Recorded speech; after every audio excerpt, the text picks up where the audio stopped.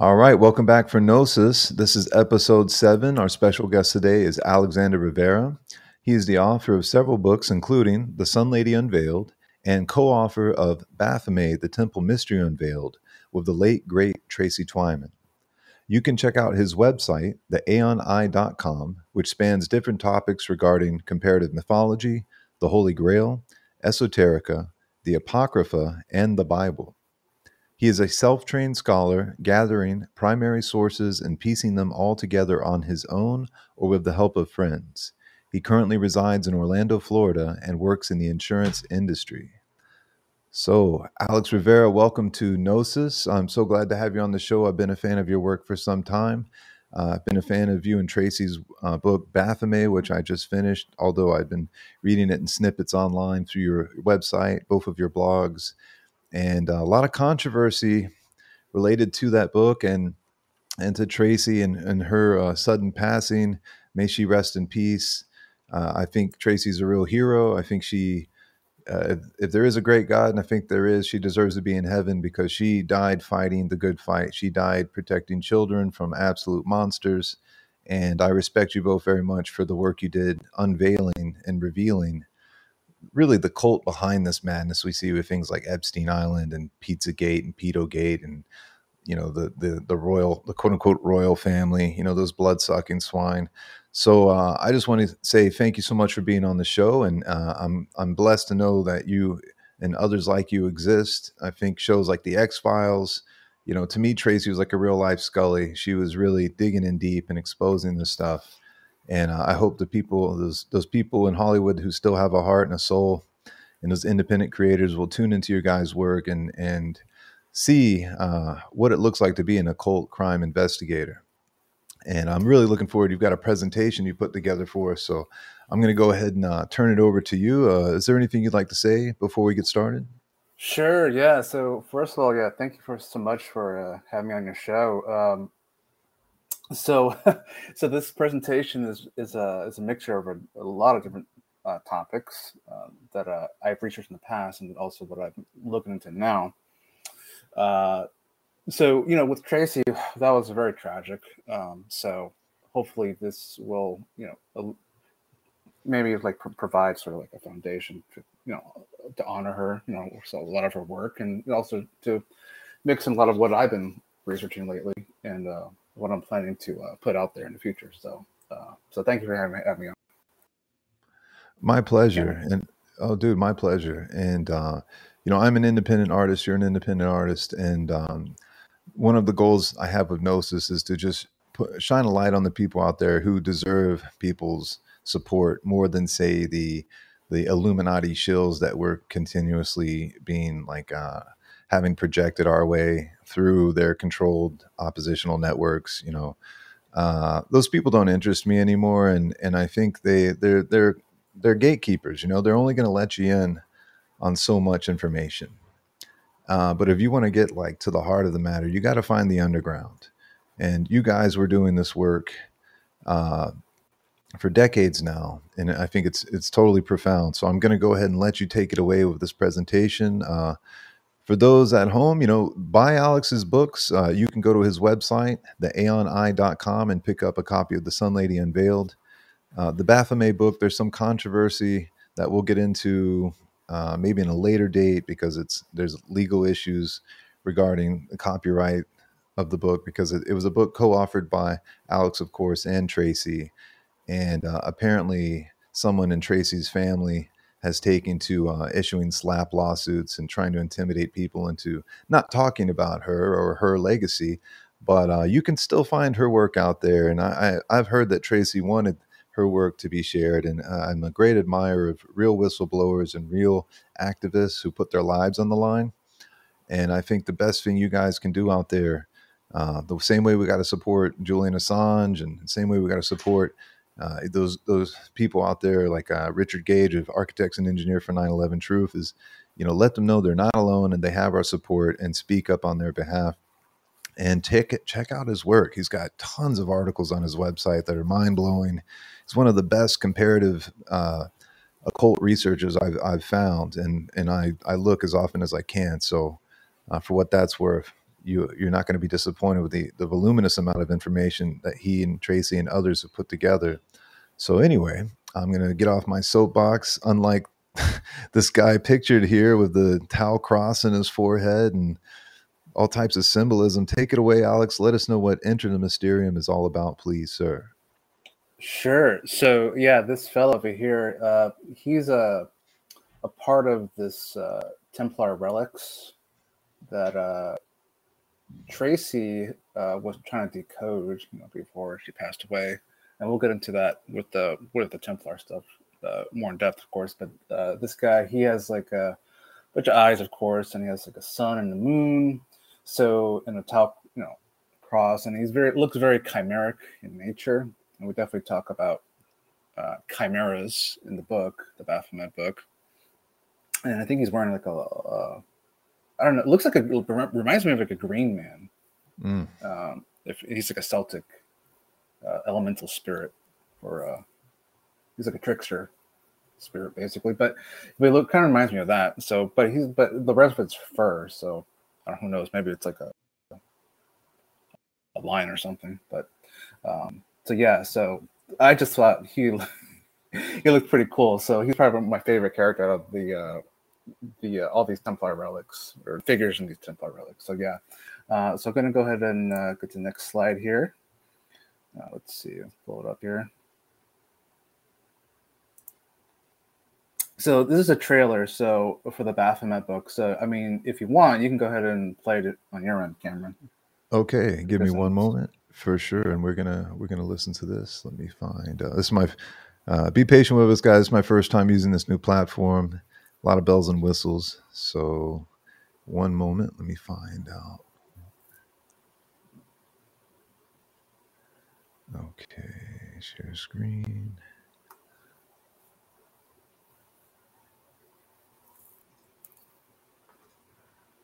Okay, here we go. He called her meat. He says this is what Baphomet is based on. And meat comes from metis, which is wisdom. And his interpretation of the word Baphomet was baptism of wisdom. He thought that was kind of a ritual that they were probably doing. We pieced this together from witchcraft traditions, certain Gnostic sects and their traditions. The idea is that the God of the Bible is an evil God. There's an inscription around this particular casket. The distinguished charity of meat uproots the enemy. He said that represents pederasty. So in other words, having sex with children. All right, and uproots the enemy. Who's the enemy? That's the God of the Bible. What I think this image is depicting is meat pulling the sun and the moon down from the sky, the heavens falling, basically destroying God's creation. The baptism of wisdom, which is a blasphemous ritual involving sex with children in this context, is what they thought would make that happen. What I think is that when the Templars were actually doing their rituals, they were using these heads. In every Templar preceptory, they had a head of some sort that they would use as their Baphomet. This is like what you would get if you put male and female, good and evil together in the same entity. They say he's the sun of suns and the moon of moons and the secret of all secrets.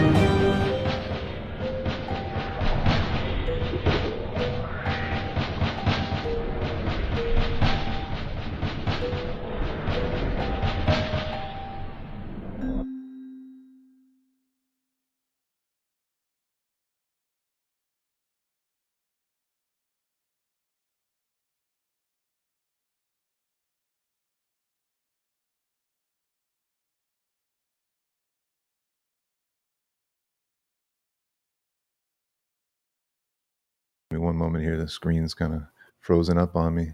So wow, what a trailer. Tell us some more. So these elite, they're obsessed with transgressive crimes against humanity and the rape and abuse and slaughter of children personified by here Saturn, I imagine that is, or Kronos, devouring yet another child of his. And who would the woman be in this image? Ooh, good question. I'm not sure. But I think Gaia. Kronos had a wife. Well, I know Kronos had a wife called Rhea, so Rhea. so it might be her. But yeah, I mean, you see different elitists, definitely personify all the attributes of Saturn. I mean, Kronos of Saturn himself is not really like an evil entity, but he definitely has a malefic side for sure.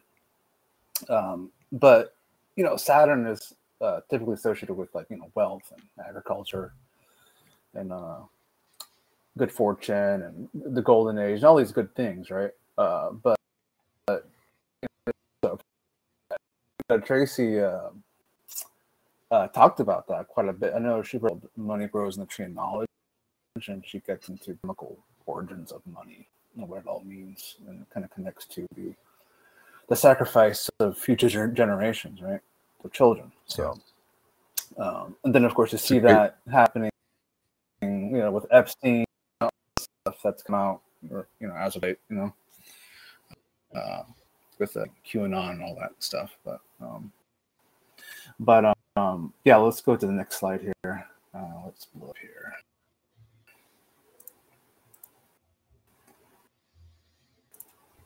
So that you see before you, his name is Joseph von Hammerstall, and he is the author of an essay, really long essay, Mysterium Baphometis Revelatum. Okay, and he was a very prolific writer, and he was an Orientalist, so he studied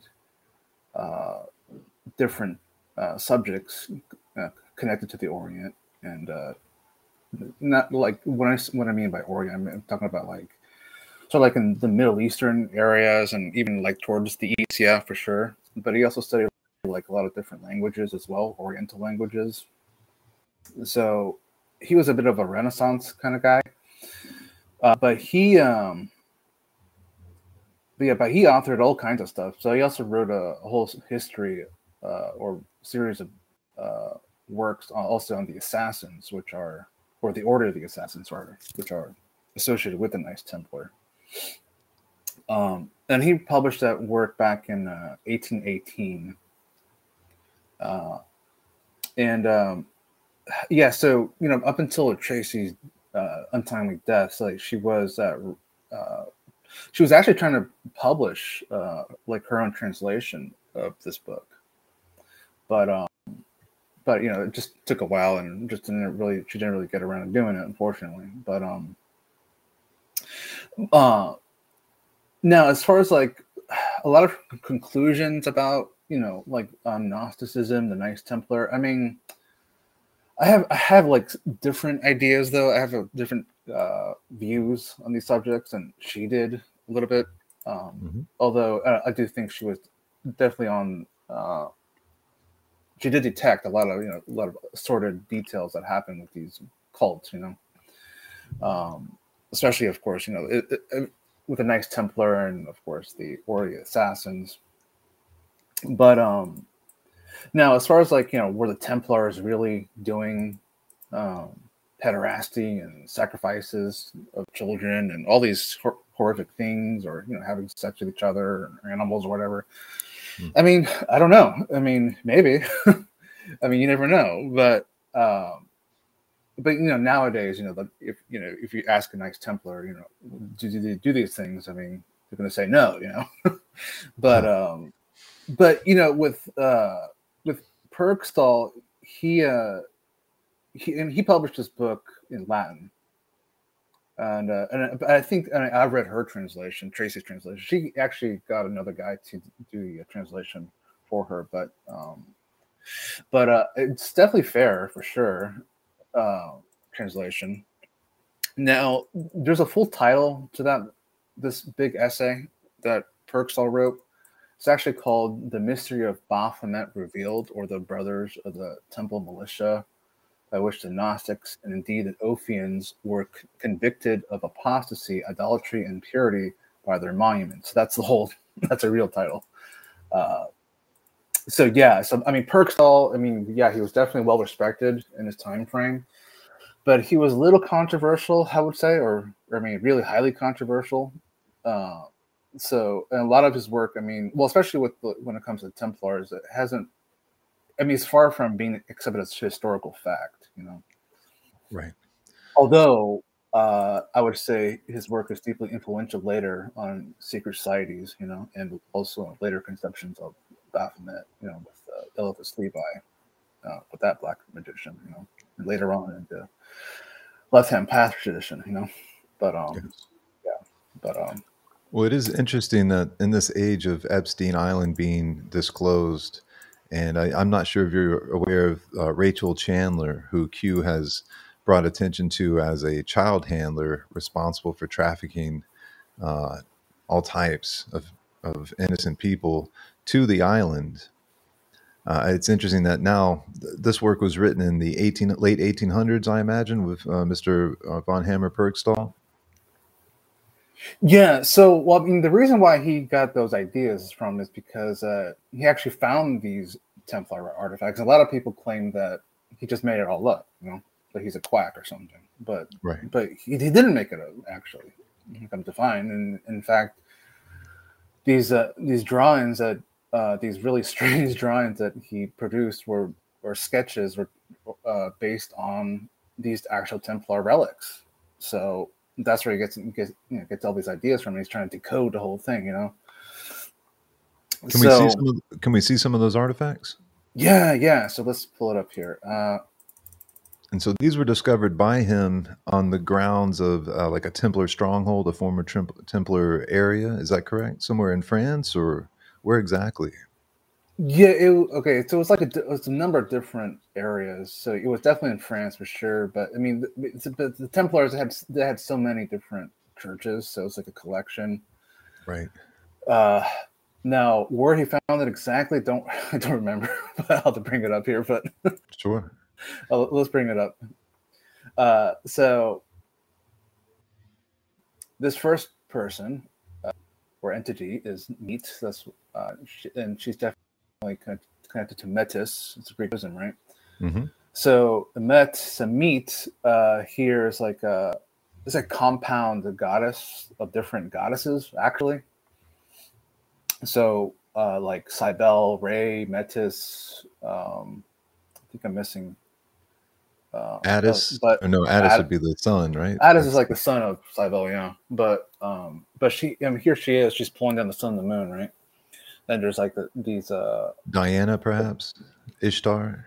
yes, something along those lines. All these different warrior goddesses, right? So so they mix all into one figure of Meat, right? And so that to Perksol was one form of Baphomet, or the original form of Baphomet. But of course, you know, there's other forms of it as well. But no, that's on the left, right? No, the figure on the right is Isis, and she's from there's an image that was taken from a book called The Version of the World, or Cor Cosmo, which is very hermetic. But the only reason why I put her in there is because she reminds me a lot of Meat. So, and I think Meat also has some elements of Isis as well. So, yeah, so Meat is she's holding these chains, right, that connect to the sun and the moon. So, I think it was Tracy that was the one that said that the chains represent the archons that control the world, or the cosmos, or fate. And she's uprooting the enemy. So the enemy, if you ask any Gnostic, is going to be the demiurge and the archons.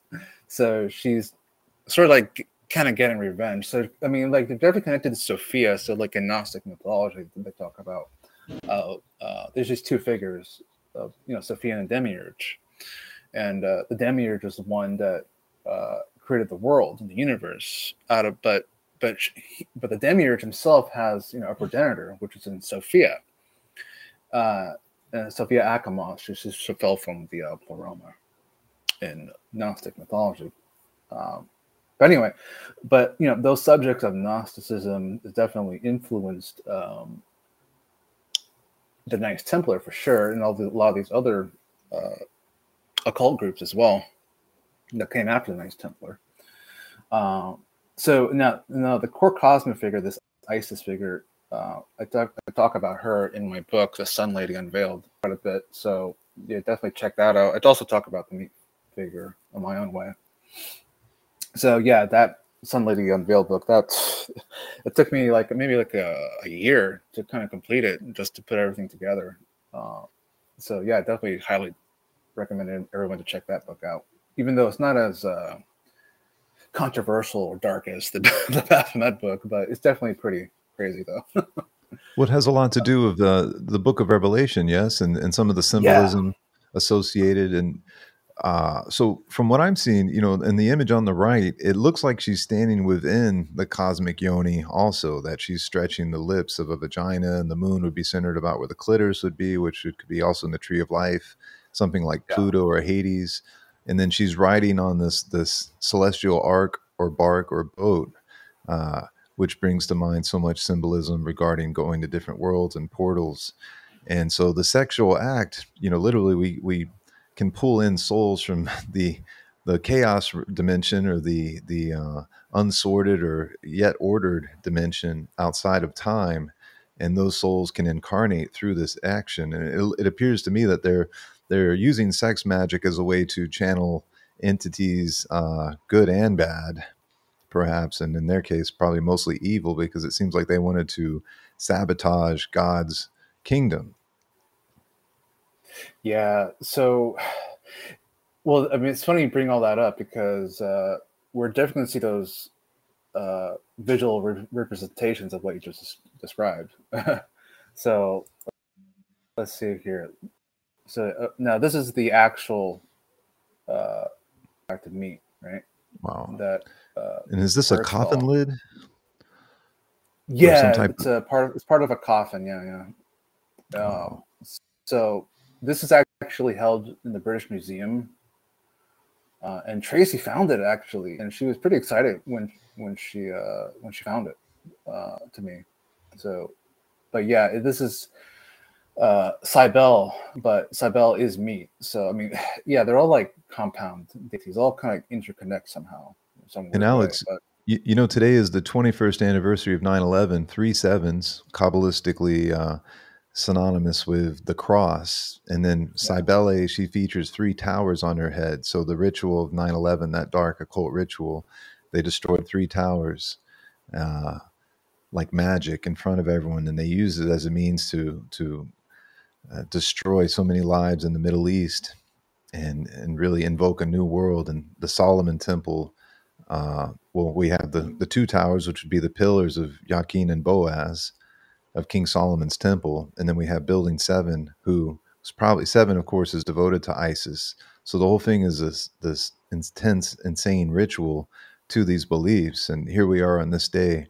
That's the point I was trying to make earlier, is that we're highlighting your and Mr. Perkstall's work unveiling these monsters on a just so happens to be on the 21st anniversary of 9/11. So I think revelation and disclosure does have a weird I don't know, timing aspect to it.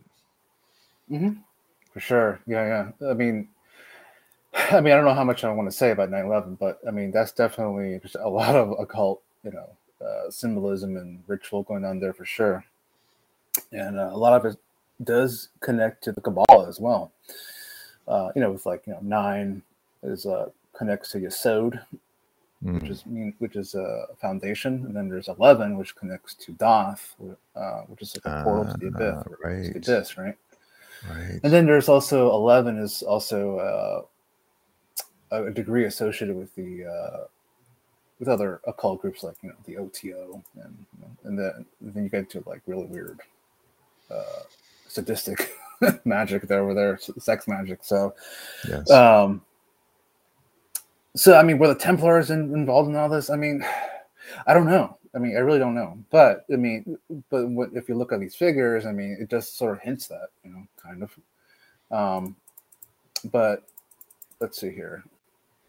Then you have like then you have that Golgotha skull beneath Right. her, Cybele as well. But I mean, like these relics, I mean, they were found in a lot of different European church locations. I mean, not just in France. I mean, I think they were found all over. I mean, see the Templars, they built a lot of different churches. So it's kind of like a variety of different places that Perkstall found. So, but a lot of scholars are very quick to conclude that these are all forgeries. I think another guy, he wrote a book called on Gnosticism back in the 1800s. I forget his name, but he said that they were created by Rosicrucian or alchemical quacks or something along those lines. I think his name is Charles King or something like that. Yeah, but and then I think later on, but they were also owned by other kings, if I remember correctly.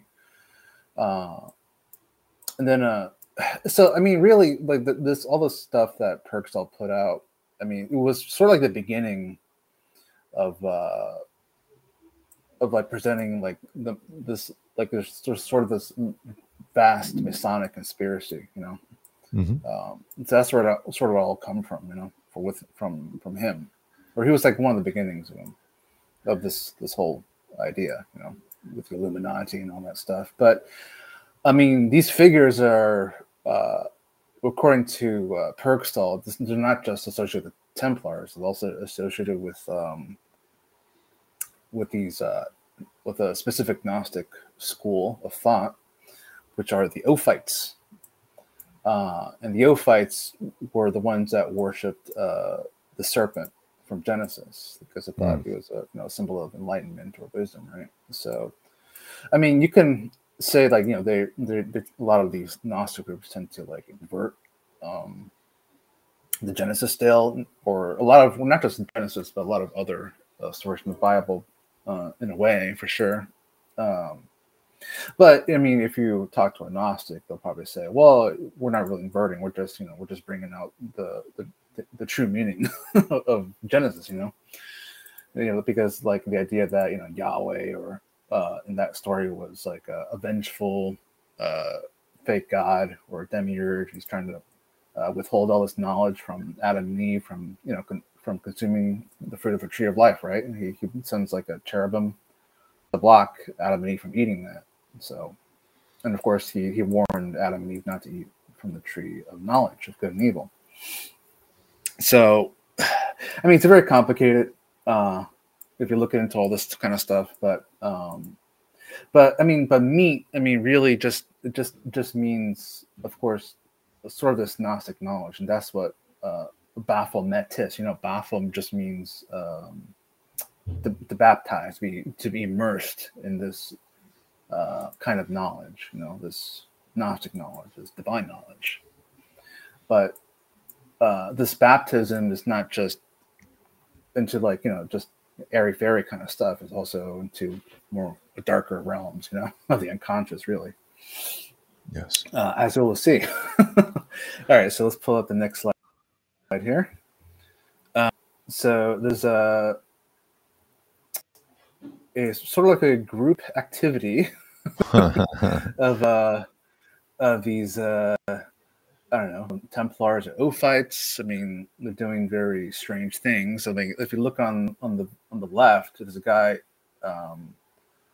holding the genitals of Baphomet.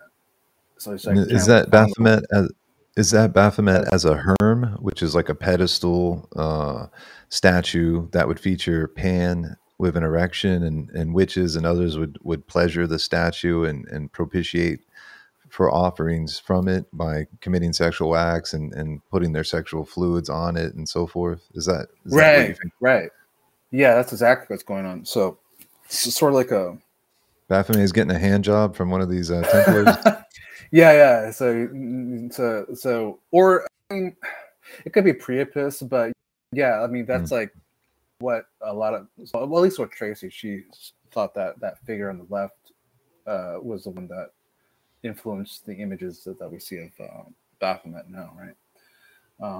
So I mean, this is this whole big weird kind of orgy going on here. So I don't know. Very strange stuff, but nonetheless, it is real. So as you can see, it's not. And this is in the British Museum stuff. Yeah. Mm-hmm. And so I think Tracy actually you guys paid to have these photos taken because this was kind of like off in the back of the museum, right? It wasn't necessarily on display. Yeah, it was right. I think it was Tracy who paid for that. Yeah. So So without I her, mean, we wouldn't have this image. no, definitely not. It would just be locked away, the archive. So that's Wow. a lot of this stuff is, So I think there's like some animals in there somewhere in the Yeah. back. I think there's like one guy riding like a I don't know, a goat or something, or an animal. I don't know. Mm. And then so yeah, pretty Bestiality is interesting certain implied. for sure. And then I think there's a child in here somewhere. Let me see. Yeah, there's like or maybe not child, but someone like holding the table. Mm. So next to the to whatever animal that is. So yeah, let's go to the next slide here. It's another casket. So there's this guy. I think he's wielding an axe or a shovel over like a small child who's riding a crocodile, or some sort of not really the crocodile. Well, not a crocodile. I'm sorry, looking at the wrong one. Looks More like like it looks like an ox. right. Which is associated with Mithraism, also the cosmic slaying of the bull or the Tauroctony. Right. So, then there's also, there's this bowl full of fire, And then so it looks like Mithras, kind of a little bit, slaying the bull here. Oh yeah, yeah, very very similar to other images of that I've seen in Tauroctony, various Tauroctony scenes, which are present in pretty much every Mithraic temple. Yeah. So, the bull, I think, also represents Behemoth, and we'll get to that in a moment here. But he's definitely connected to Behemoth, the other god. And there's what the cast called the other god. So there's Behemoth and Leviathan, which is also the same as this compound deity called, with Samael and Lilith, the adversary. But anyway, let's go to the next slide here. So yeah, no, okay, I'm sorry. This is the one that there's a child riding a crocodile. Very strange. What's going on here? So I mean, I'm trying to think why would a child ride a crocodile? Well, I mean, this idea, this Kabbalistic idea, or at least a idea of riding, using demonic powers to your bidding. It comes from Solomon, right? The Legends of Solomon, where he had this ring to control these different jinn to build the Solomon's temple. And then of course Solomon was absurdly rich and he had all these women. But he's definitely like a figure that's revered by different occult groups, especially the Freemasons. But as you can see, they're doing all kinds of weird shenanigans. It looks like he's kissing the ring of the figure in the center. Yeah, it kind of looks like that. It kind of reminds me of that. Yeah, thank you for pointing that out. And then this guy, I think he has an axe. He's holding an axe against that guy too. Yeah. So then I think there's a bird somewhere here in the back. Or it looks like a wing coming out of one guy. I don't know. It might be an angel. It looks like a bird. I don't know. But I think what all these things are representing, just their initiation side, or what the Kabbalists call the Sitra Ara, really. And that's a whole other what's that term again? Up there. What is the term? Sitra Ara. How do you spell Sitra that? Ara, which is Sitra AHRA, which is like it's like a Jewish term for hell, basically. So then there's another one. Looks like they're doing another little orgy here. And I think there's some butt kissing going on here. I think. What is the term for that? Trying to kiss on another guy's. What's the It's called infernal the kiss? A Skull in Flame, or the Obscene Kiss. Yes. Yeah, and you saw that earlier with that guy holding, or person, whoever it is, man or woman, but holding the genitals of Baphomet. Yeah. So it's like a you're prostrating to a dark god, basically. There's some double entendre there, for sure. Yeah, sure. So the Yesod, the foundation, the sacral chakra being open to demonic possession through sodomy seems to be part and parcel of there.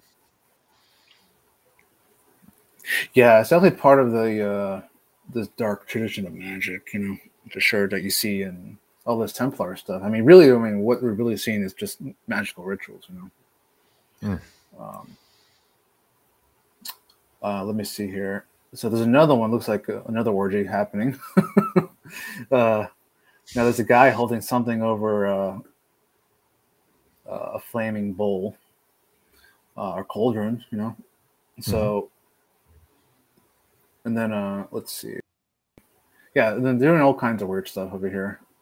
And it was one guy bowing down to this other guy.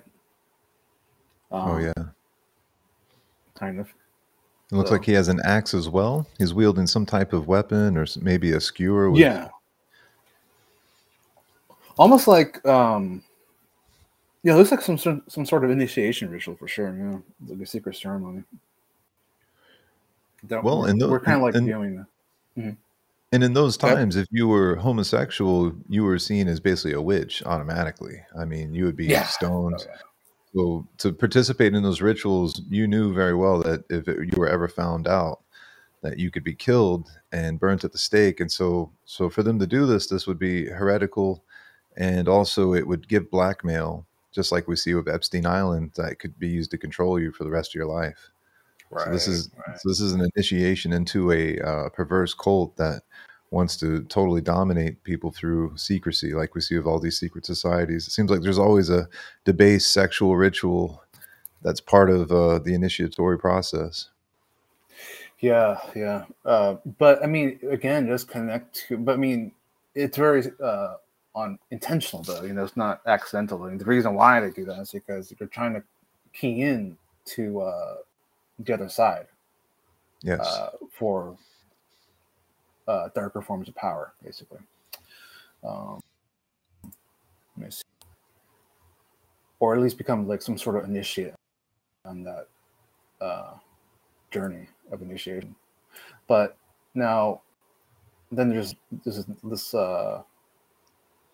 one guy who's being baptized in this bowl, right? And then there's an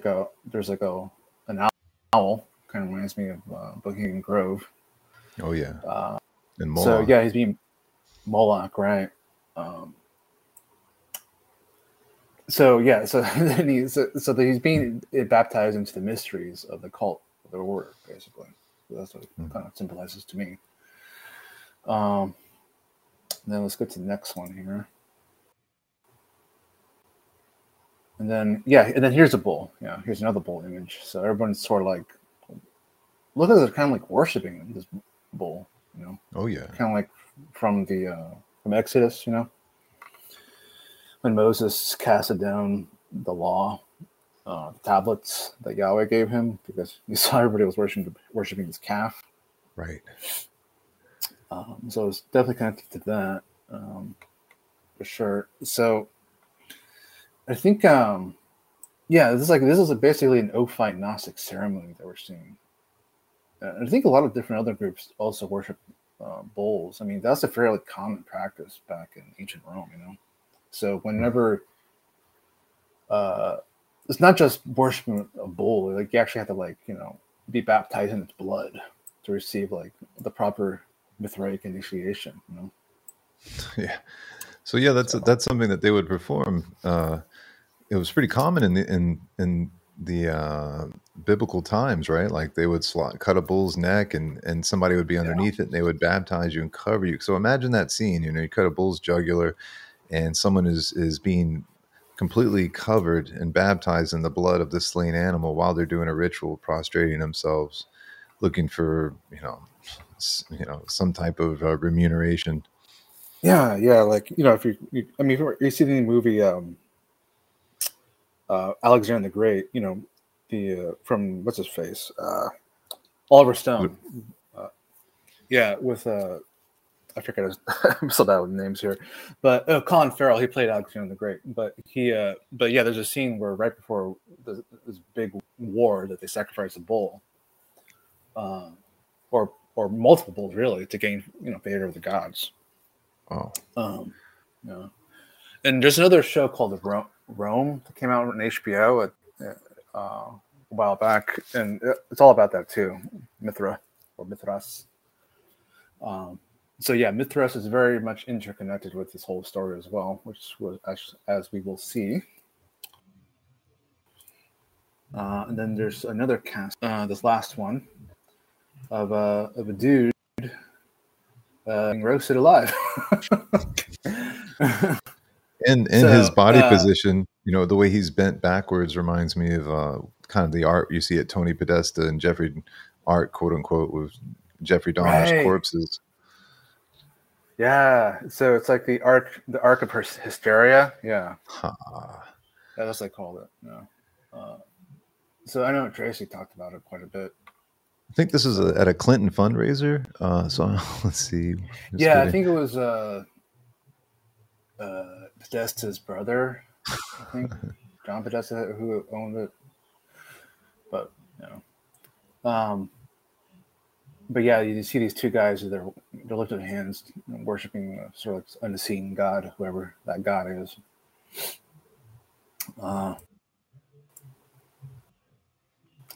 Now here, from the Revelatum document, so these are different figures related to meat, right? So on the first one, you see all these different Ophite worshippers. So they're having a party with all these snakes, right? And then you see this other figure next to them, whatever, it looks like a chimeric kind of androgynous sort of demon, I guess, And then right next to his son with looks like a homunculus coming out of the jar. So and then he's also riding some sort of eagle. Oh yeah. So I mean, these are all like symbolic representations of initiation, really. I mean, that's what all it really means. In the homunculus, that's kind of like the magical child or the moon child, where perhaps through torture children are made disassociative, and then a demon is said to kind of take over where their soul would have been displaced. Something like this. That. Yeah, I mean, like this. I mean, there's other ways you can. I mean, that's like maybe the more hardcore version of that. But I mean, I've seen other YouTubers explain how to create like a servitor or a homunculus, where they put a bunch of ingredients together. I know they mix milk into a jar and just let it sit, and then you're supposed to like talk to it, like expecting like to get a like a response, But I mean there's multiple ways you can create like a homunculus. But now at the end, or sorry, at the bottom here, we have meat.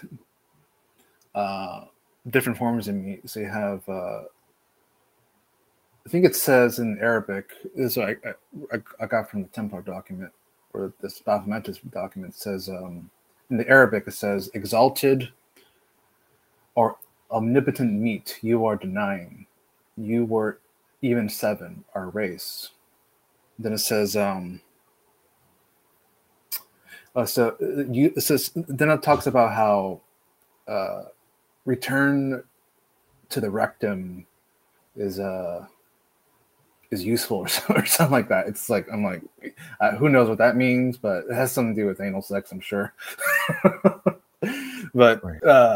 But yeah, it's pretty crazy.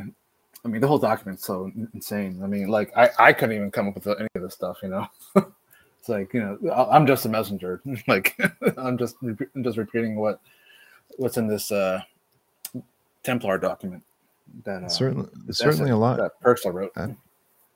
Definitely, there's certainly a lot going on here. So you've got the figure on the left who appears meat-like, but maybe is a different incarnation. He has horns on his head, whereas on the right we have Cybele with the three towers again, and it looks like they both appear they could be androgynous. And then there's a Yeah. woman between them pouring water out on a candelabra. I forget what's the term for the Jewish candles that they use ceremonially. I forget the seven candles Yeah, representing the it's archons. the I forget the name of it, but yeah, I know, but it's a Jewish candle, yeah. But Yes, he's pouring out the water over these candles, yeah. and Yeah, it's so and the candelabra. candelabra. So that would be representative of the seven planets. And so during this period, people were known to see astrology as a means to connect with these archons and invoke them. And again, Yeah. you've got the chains linking heaven and earth on the right side. This is and then of course above, like you said, all the various serpents. The serpents, they could be representative spirits, perhaps the jinn, or Kind of, yeah. Like you can the think of it that way. Like I know in darker forms of the Kabbalah talk about the serpents in the abyss. yes, There's a guy named Nathan of Gaza who wrote a book called The Treatise of the Dragons, and he talks about that quite a bit in his book. But I think you can find some translation of it online, but very expensive price on Amazon if you decide to look at that up. And actually, I think the term actually is return to the rectum is made easy. That's what it says in the document that Bergstall wrote. Yeah. So pretty weird, to say the least. Let's see. So you have menorah. That's the word I was struggling for. The menorah. Right, menorah. Yeah. So that's what that lady's doing. So now this is Jesus and John the Baptist, and they're doing the Baphomet pose that you usually see, and you also see other figures like George Washington do that, other Masons, Yes. and then you have John the Baptist. Like look, he's kind of look like he's doing a disco dance, kind of. He's staying alive. Yeah. So so he's doing like the Mano Pantia with the hand of blessing. So they're all doing it. And that actually connects with a deity called Sabazeus, actually. And he's also said to do a sort of this hand of blessing figure. So that comes from a Greek god, or Thracian god, actually, called Sabazeus. He's like a compound of Zeus and Dionysus. Yeah. But we'll get to that. One, this bunch of images I found of Baphomet, and so you see on the right here Mickey Mouse and Bugs Bunny. Then on the left you have the Masonic Baphomet, riding the goat ritual, and of course the usual satanic version of Baphomet. Of course, I think there's only one really version of Baphomet, really. Mm-hmm. But if you talk to a Luciferian, they'll just say Baphomet's really more like a symbol or a glyph of initiation of infernal power or balance of duality. So there's a lot of Luciferians and Satanists will say that, So now Eliphas Levi in his he wrote a book called Transcendental Magic. So here's what he says about Baphomet. So he's the one that actually made that drawing on the far left there, by the way. But he says there exists in nature a force which is immeasurably more powerful than steam, and a single man who is able to adapt and direct it might change thereby the face of the whole world. This force was known to the ancients. It consists in a universal agent having equilibrium for its supreme law, while its direction is concerned immediately with the great arcanum of transcendental magic. So this agent is precisely that which the adepts of the Middle Ages dominated the first matter of the great work. The Gnostics represented it as the fiery body of the Holy Spirit.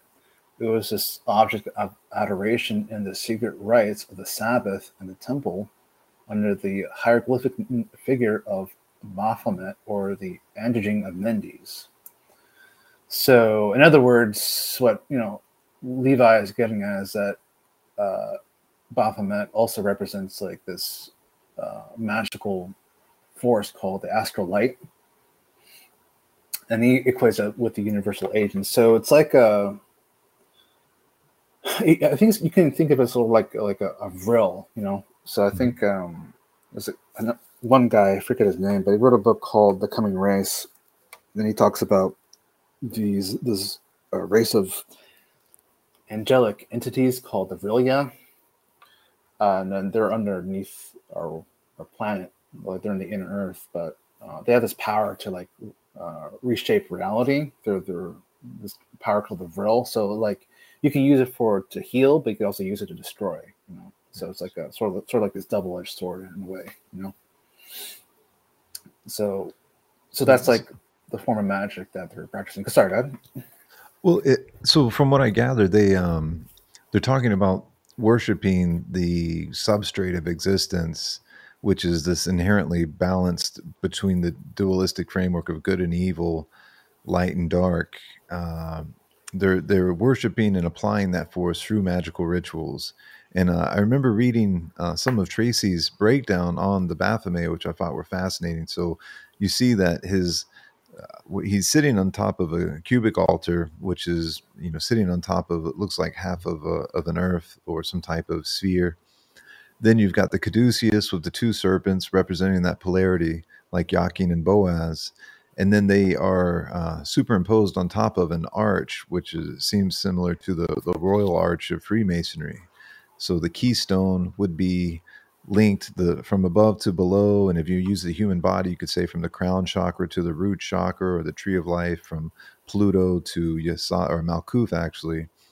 So this idea of uniting hermetically heaven and earth, above and below, inside and outside, through these rituals and summoning this force, Baphomet. And I like that she pointed out that it looks like Baphomet is, in fact, transgender, where the phallus, similar to Osiris, is recreation, is something inorganic, like a magician's wand. And so they themselves are so identified with this non-dual understanding of reality, or rather dualist understanding simultaneously, that they become united. And then that has to do with the origins of, well, Adam and Eve, of course, and maybe they're having mated with Lilith and Samael. So this is all really fascinating stuff that I know you got into in Baphomet.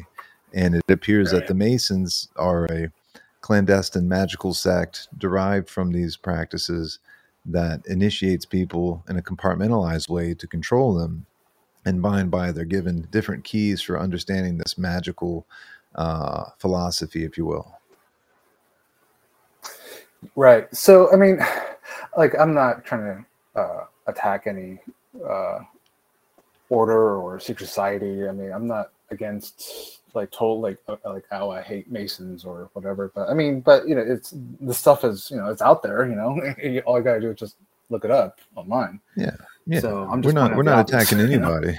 We're not attacking anyone. We're just presenting ideas and information, which is our right. We have the right to try to understand reality as much as anyone else, and especially when those forces are involved in things like assassinating, democratically elected presidents like John F. Kennedy in a Kabbalistic ritual in Dallas, where the oldest Freemasonic lodge is figured, and where George W. Bush was present on scene. So these people who are involved in Freemasonry, you really need to know what you're getting into.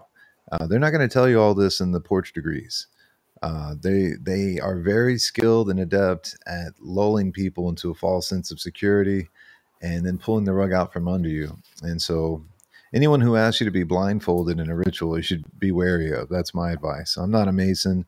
I've worked closely with Masons, and I can tell you they are not very forthcoming, uh, and they're trained to, like the double-headed eagle, speak out of both sides of their mouth, and they see that as really advantageous and therefore justified. They see that if you're not an initiate, it's your own fault that you're profane, and that if you can see the guy there, getting poked in his butt by Masons gathered around him and the goat, and this kind of tongue-in-cheek dismissal of, oh, it's so silly, we're not really doing any of this. Well, maybe at the higher degrees and in secret they are. And if you look at the history of the Knights Templar, as well as what's being implied here, and if you look at different satanic sects like the OTO, absolutely they're performing rituals involving sodomy. And so the goat is associated with that. And of course, most people, they're trained apologists. It's like listening to like Biden's current press secretary. She's unflappable. You could. It's amazing to watch people just bullshit endlessly, no matter how you have them dead to rights. They're just not. They're never going to admit it. This is the thing with psychopaths and narcissists, and I think a lot of these secret societies, they're inculcating a sociopathic worldview in their followers, where you don't ever have to be accountable. As long as you can repeat some ready-made apologia, you're fine. And we see where that leads. So, yeah, I mean, we're not attacking anyone, but we have the right to point out that, look, maybe this isn't the way to go. And if people are not transparent from the outset with you, chances are they don't have good intentions for you. For sure. I mean, now, when it comes to like that, Baphomet, like if you look at like Kabbalistic literature, talk about the Tanavir. I mean, there's a book called The Treatise of Elimination, and it talks about how it doesn't talk about Baphomet specifically, but it does talk about this figure called the Tanavir. It's kind of like this intermediary figure between Samael and Lilith. So there's that, and we definitely talk about it in the book for sure. So yeah, go to the next slide here. You might like this. Nice. Some funny memes. Just kind of get some levity in here, So this is great. Everything's so serious. It's an anniversary of 9/11, so let's just be a little funny here.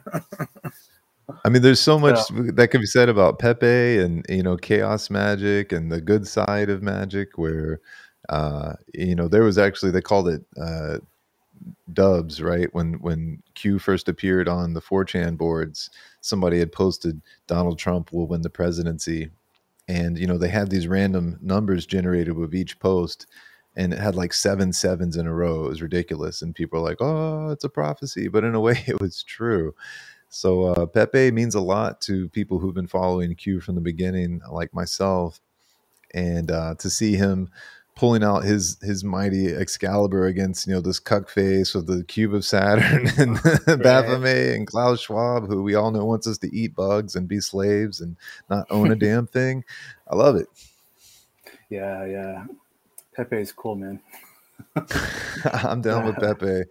Duncan Trussell's afraid of Pepe. It's so funny to see people like, these kind of like popular Satanists. And I don't want to say that Duncan is a Satanist, but he damn sure, I've heard him say Hell Satan quite a few times, and I've heard him, he had Damien Eccles on his TV show, his cartoon. He had him on his podcast. A little too comfortable with covering up for people that are convicted child rapists and murderers like Damien Eccles. So, I mean, maybe he can bring that up next time Joe Rogan has him on his show. I sincerely doubt they'll do anything other than just dismiss it and say, oh, conspiracy theory. And the whole clown show of it is funny to me because these guys, they came in like they were like independent. They never were, and they're connected to a lot of shady people. And I'm frankly sick of seeing these people given so much influence when all they do is sell Satanism in different forms. So yeah, Duncan, if you're not a Satanist, go ahead and get a Pepe tattooed on your forehead. Duncan. So what's his? Is that his first name or his last name? His first name is Duncan, and I don't have Okay. anything against Duncan. I think he's actually super Okay. funny and like very intelligent, but he's pushing psychedelics. He's Oh, pushing okay. the agenda 100%. And I don't have anything against psychedelics per se. Just like with any of this information, I think we need full disclosure. Let's talk about the acid casualties. Let's talk about MK Ultra. Let's not turn it into conspiratainment where you really nothing. You're not advocating for people to do anything other than kind of be a hipster. Uh, when people are dying, people are being told to, inject themselves with experimental medicine. I'm just over it. I remember when these guys were not nearly as popular, and so to see them gain this massive following, which is not organic, and to see how it all connects to Rogan, and then to see that, oh, look at that, they're friends with the Church of Satan, Anton LaVey and his progeny. So Yeah. it is what it is. Yeah, Damien Eccles. I mean, I watch a lot of his stuff, so I mean, he does have a lot of good stuff, but he's definitely associated with a very, very dark crime. So and he made a whole career out of it. So Yes. to each their own, I guess. Let's see here. Yeah. Let's go to the next one. So this next image, this is the this one guy. I think that's really Solomon, but some people think that's more like the Kabbalistic image of the Tsar Anpin. So what that means is it's like it's just a fancy word for Adam Kadmon, I think, or they call it the lesser countenance of God. And you see different figures like Metatron in the Kabbalah, or in Enochian literature, he's like the lesser Yahweh. It was kind of like that idea. But the reason why I have this guy, he's surrounded by the Ouroboros, and there's two other Ouroboros figures over here. One of them in the middle, it comes from an earlier text, alchemical text. I forget which book it is, but I know there's a lot of different figures that you definitely used the Ouroboros to represent a lot of different things, including not just, of course, it represents Leviathan, it also represents this idea of the sum of all philosophy. And then I'll just read my notes here so you know what I'm talking about. So this is actually a quotation taken from the Baphomet book. And it says here, the Corpus Hermeticum tells us that a soul entering a physical body is being, quote unquote, baptized or immersed into the inferno of matter, which is represented by the lustful pleasures and pains of the flesh as a form of punishment. So in the Ophite diagrams of the universe, as revealed by Celsus and Origen, the archonic realm of matter is surrounded by a circle labeled Leviathan.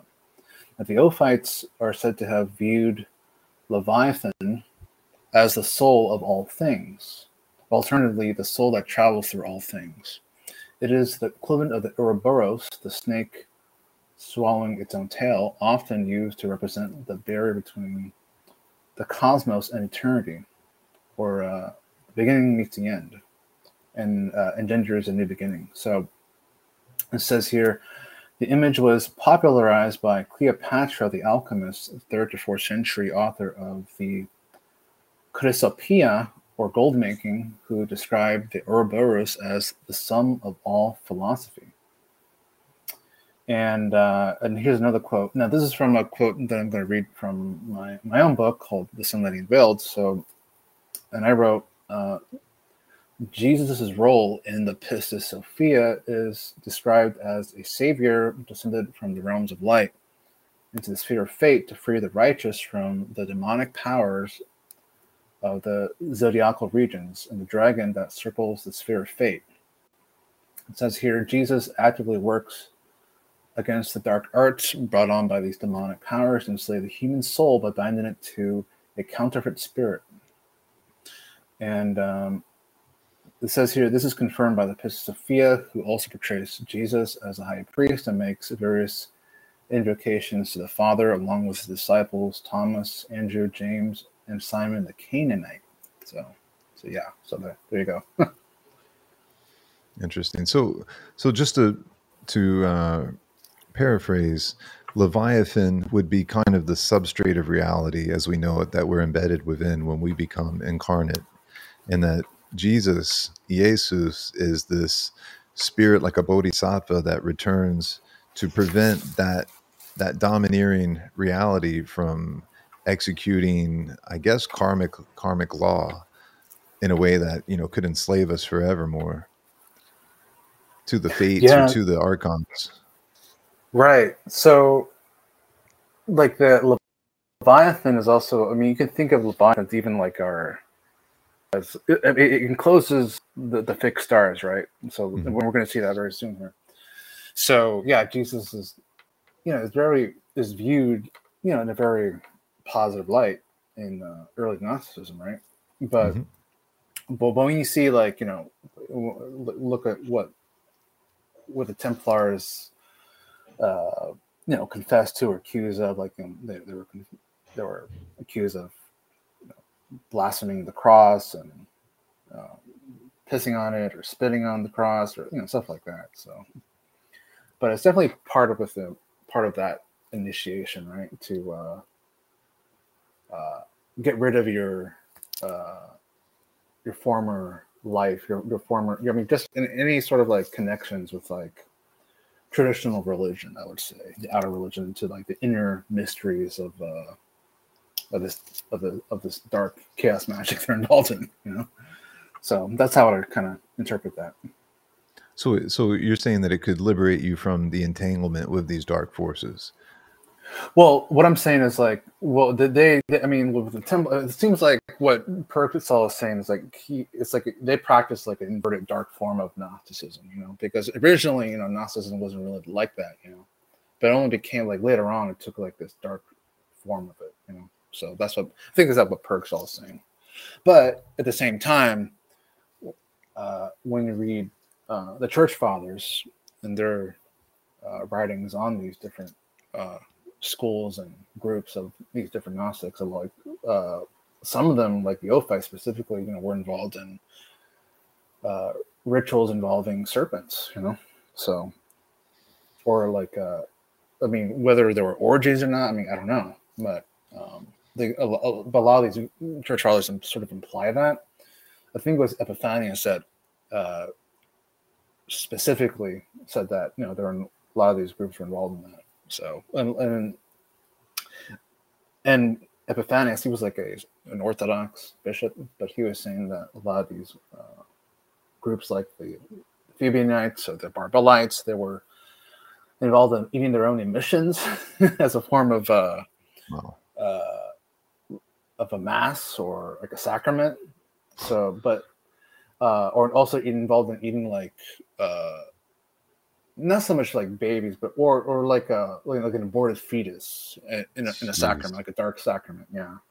So, but they took the aborted fetus and then they mix it up with like honey and pepper just to make it more palatable to the senses, to your taste buds. Yeah, it's pretty gross, but but I mean, go ahead. Well, I've heard something similar when I was younger. I happened upon this book about the Agori, which are this kind of like left-hand path sect of religion, Hindus in India. And so they would eat all manner of cursed and decrepit thing as a way to initiate themselves into the understanding that everything is everything. And that's kind of what you see with these esoteric systems in the West also, is that, well, if everything is made of the same thing, then it doesn't matter what you eat, because you're just recycling the energy that is the substrate of reality, or Leviathan. And so, but it just seems like you said, a very perverse and inverted way to get that philosophy across. And I've heard it in Buddhism as well. One of my favorite martial artists, he describes how, you know, he became enlightened and he would hang out with a lot of Buddhist priests. And at one point, you know, they were all reciting their favorite platitudes to that effect, that, you know, we are the enlightened because we realize that everything is made out of the same energy. And so he took them to task. They were at a festival, and he had seen some vomit on the ground. And he said, well, hey, brothers, now's the time to walk your talk. Go ahead and eat that vomit.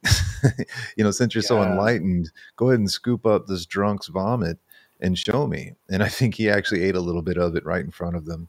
Oh my goodness. spooked them pretty good. But, you know, I mean, that it's kind of, have you ever seen that one guy who he stuck his arm up in the air for like 30 years? So he's got this withered like tree limb just jutting out, and he's got crazy locks down to his butt. And he's revered for being like so devoted to God that he just never put his arm down.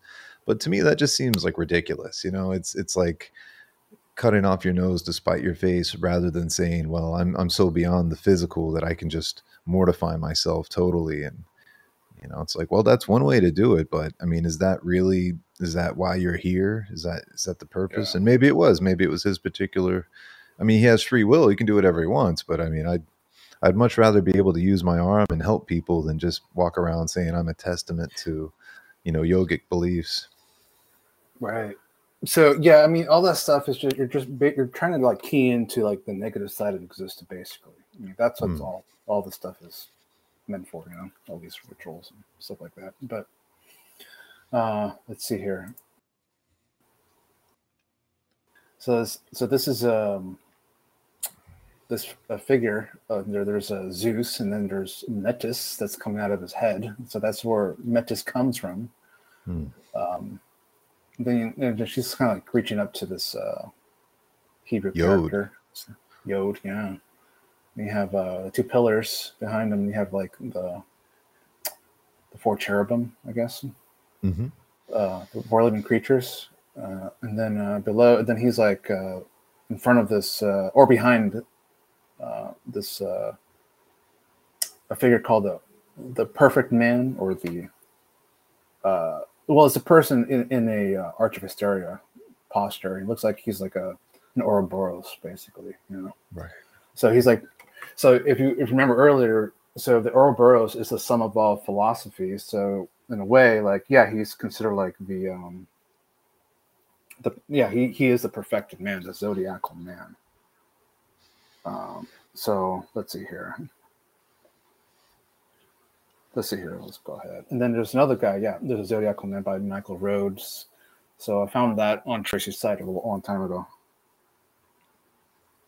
Interesting. So you've got a human being taking the form of the Ouroboros. Also in the Secret Teaching of All Ages, I think he was describing that was like the earth was like a man who, you know, being a culmination of the 12 signs of the zodiac, you know, it becomes enlightened through passing through this reincarnation cycle, through the ages and through time, and each of these different aspects of God or of personality. That's kind of like the PG version, but you see that same Arch of Hysteria, and it could just be the inversion of Satanists as well, where, you know, Jeffrey Dahmer, you know, decapitates his victims and would pose them like this, and then it ends up hanging from Tony Podesta's wall, you know, ceiling. Amongst, you know, a litany of outright pedophilic images of young girls and boys.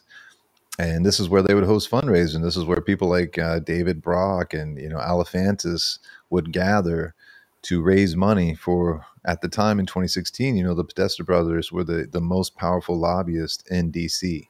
And, you know, John Podesta is a pedophile, and that's what the WikiLeaks revealed. And, you know, so we're in an insane era where the people who've been practicing this black magic, they're being unveiled by Q. And so no wonder the mainstream media is scared shitless, and that they have to, you know, try to denigrate and chastise anyone associated whatsoever. But of course, thank God for people like Michael Flynn, who outright stated on the 4th of July, I think it was in 2019, maybe 2018, you know, he took the oath of the Constitution of the United States of America, and then he and his family all signed off with "Where we go one, we go all." So they're afraid of these terms because it's a counteraction to their negative magic, where they're trying to brainwash and gaslight people into taking experimental vaccines that are, now we have an increase of all-cause mortality of 40%. That's never happened before. outside of, something like a plague event, a real plague, But even then, when you look at the origins of, say, the Spanish flu, it's linked back to the Rockefellers. So these people are evil. They think they have the right to cull us periodically.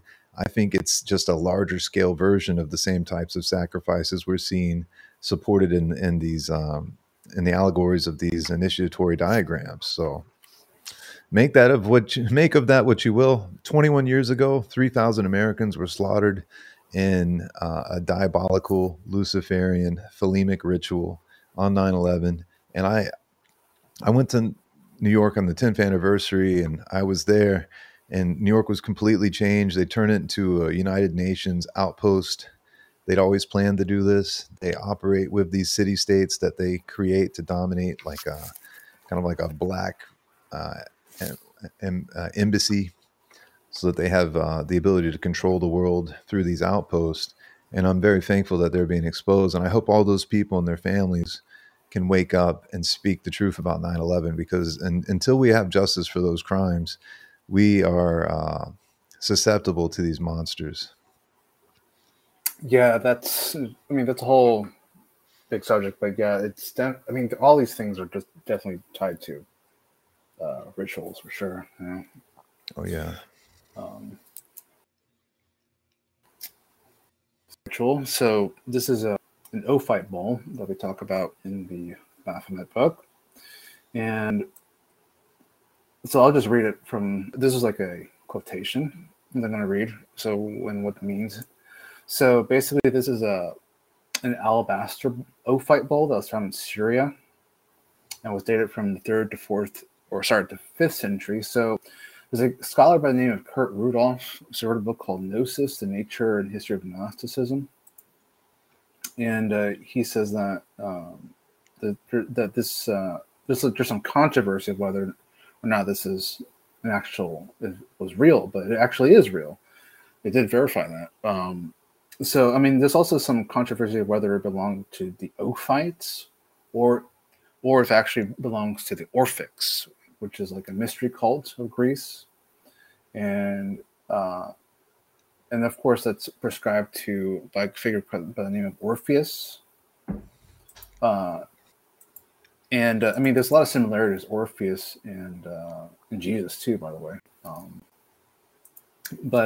But the Orphic religion was very Gnostic in nature, so a lot of people think that maybe they preceded Gnosticism or they directly influenced Gnosticism.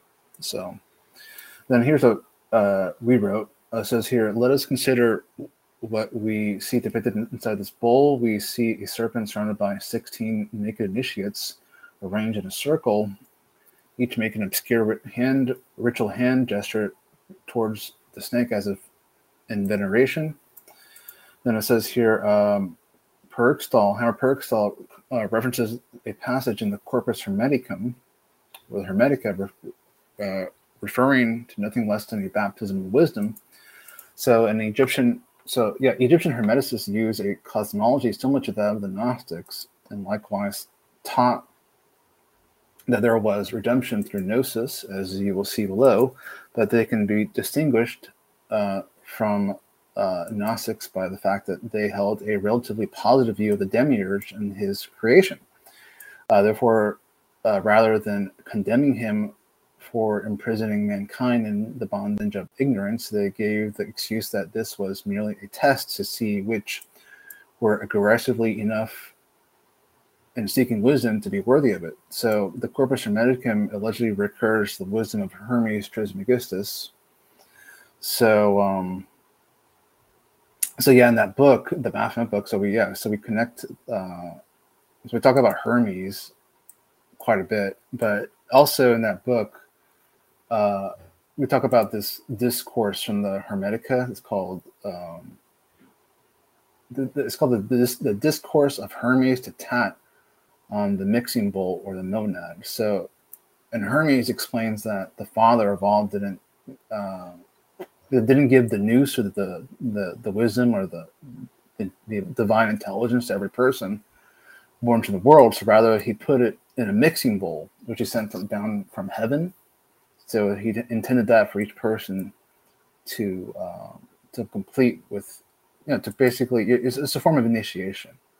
So basically, like Hermes was like that form, was a figure of that initiation. You're supposed to, immerse yourself in the mixing bowl.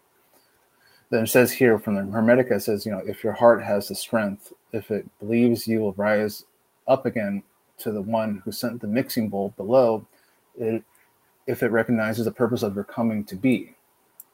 So then, according to Hermes, all those who heeded the proclamation and immersed themselves in mind participated in knowledge and became perfect people because they received the mind. So basically, so the Ophite bowl is connected with this, with the bowl of Hermes, this bowl of mind, right? And then, so Carl Jung, his wife was by the name of Emma Young. So she wrote a book called The Grail Legend. And I'm going to quote it right here. So it says, I think of that vessel filled with nous, understanding, and consciousness, which is mentioned in the Corpus Hermeticum, and that, as Hermes taught his pupil Thoth, was sent from heaven to earth, so that men plunging into it might understand the purpose for which they were created. A vessel of this kind also played a part in the Gnostic mystery celebrations of the antiquity. In Hans Lissengang's study, the mystery of the serpent, an illustration is given to a bowl that appears to have originated in an Orphic community. So on it, 16 naked men and women in reverential and worshiping attitudes stand around a coiled and winged serpent, the symbol of the Redeemer and the Son of God in the Orphic Gnosis. So in this bowl, the logo serpent is clearly being worshipped by the initiated. So yeah, so they thought that the serpent was Jesus, Huh. And I've heard that interpretation, and there's Kabbalistic reference to that. So, for instance, Nahash is Hebrew for serpent, and it also transliterates into 358, which is associated with the Fibonacci sequence. And so, for the Pythagoreans and so much of the those who worship number in all its forms as the mind of God or the nous, they have a way of interpreting this version of Jesus where he is Lucifer, he is the light bearer, and the light is the rational logos of the awareness of sacred geometry. But it's not just in mathematics, it's in scripture. And what it represents in that regard is you have the priests who are the initiates who have the understanding of what it means, and they can choose to wield it however they see fit. So they can cloak themselves as either light or dark and change sides at will and keep the laity or the lower level initiates in suspense and manipulate them to do their bidding. And so that's where I find that this stuff is very dangerous, because when I first got into sacred geometry, I said, wow, this should be taught in every school. And while I do believe that, yes, you can learn a lot from using a compass and straight edge, and discerning and linking left and right brain and coming to understand what our ancestors were really involved with the creation of the Gothic cathedrals, which they were able to manifest through these, I guess you'd say, inspired diagrams that are a byproduct of wielding the compass and the straight edge and geometry. But sadly, it appears that it's a lot more complicated than they would have us believe. So, it's some of these temples, they're designed to be destroyed, like say the Solomon Brothers buildings. And you could say that's just the work of inverted Satanists. But it seems that it could just go whichever way the people at the highest level decide it's going to go. And if that means sacrificing a bunch of people to get that energy to feed the egregore, the gods that they serve, they're willing to do that, because in their cosmology, everything is everything. So again, what's the difference? Right. If you eat a placenta, or if you eat a fetus, or if you sacrifice someone to get into the Illuminati, it doesn't really matter, because it's all made of the same thing. And that's a very terrifying aspect of these guilds, is that, if you keep pressing and asking questions, eventually you're going to come to the place, well, are you or are you not willing to sacrifice yourself and others? I guess the pure form of Jesus would be he's someone who sacrifices himself, like the pelican ripping its own breast to feed its young. that the Rosicrucians utilize. But then that same cult is involved with spreading this ritualistic magic.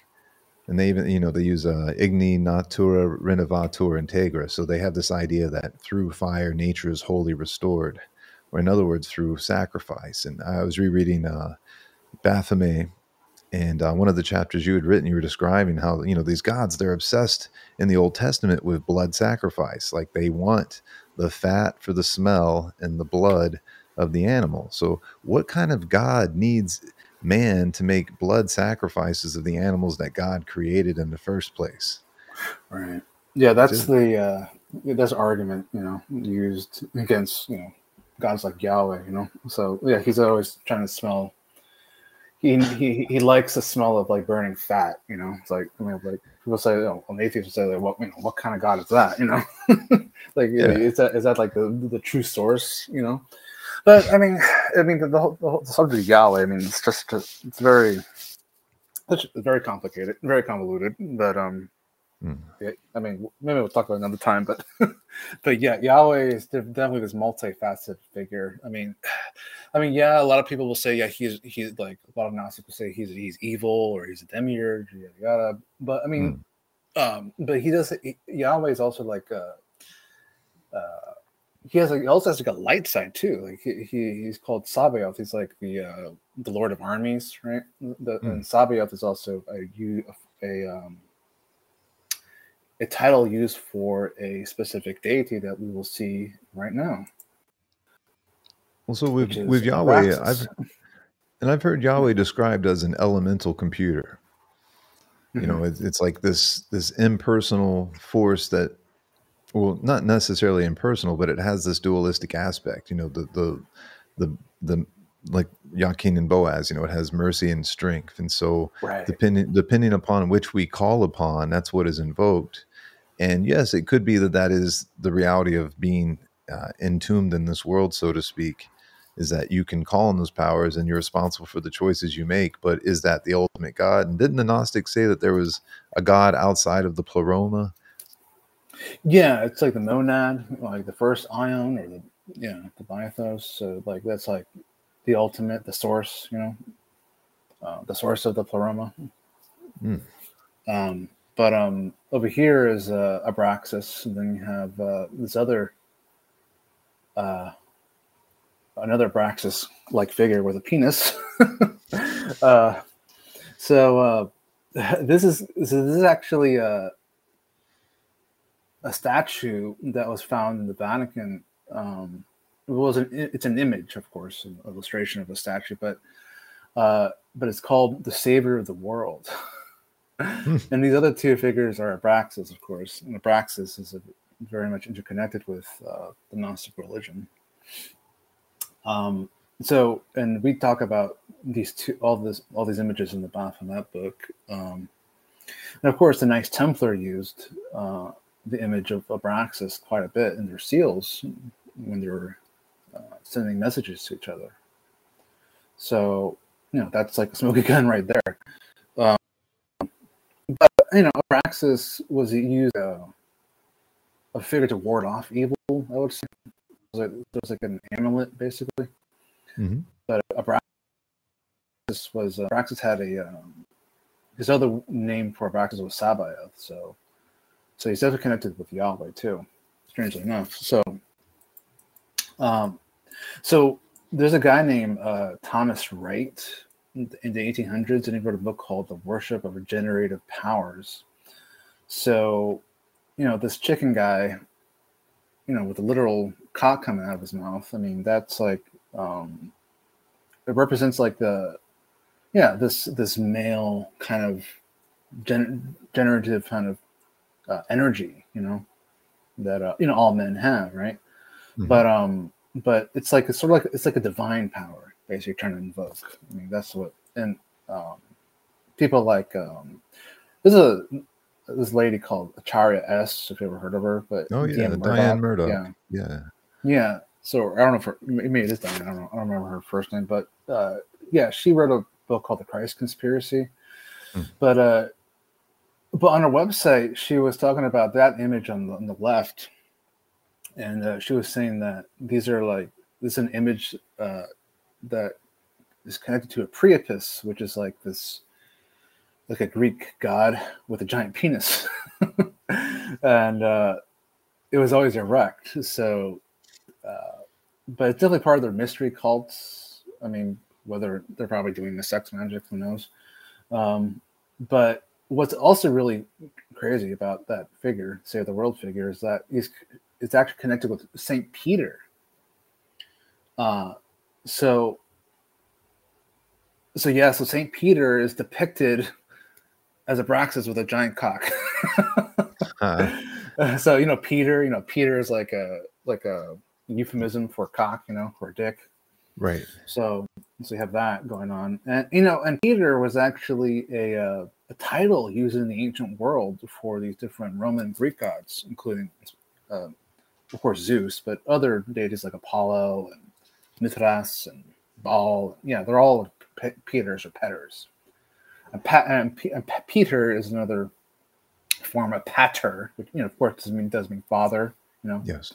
And pater was also a word for the priests of these ancient mystery schools, or they're called interpreters of the mysteries, I would say. Total. Yeah. And so Peter is the cornerstone of the Catholic Church, right? He's seen as the lineage that gives them their just right to carry forward what they see as the doctrine of Christ. And so this is how the mystery schools operate, is that, they have multiple definitions. And as you gain initiation, you realize that there's a multivalent structure of correspondences that allows you to really interpret it as you see fit for the moment. So, and if you're unaware, you see this in the court system too, of legalese, and how they've co-opted a lot of the American court system with, certain terms like person or, motor vehicle. So when but the Fourth Amendment gives us the right to travel without being, unduly arrested or seized or, harassed. They have to have probable cause in America. But what they've done is they've come up with this color of law, I guess you would say, false doctrine that they've superimposed on top of the Constitution, and they trick us into getting licenses.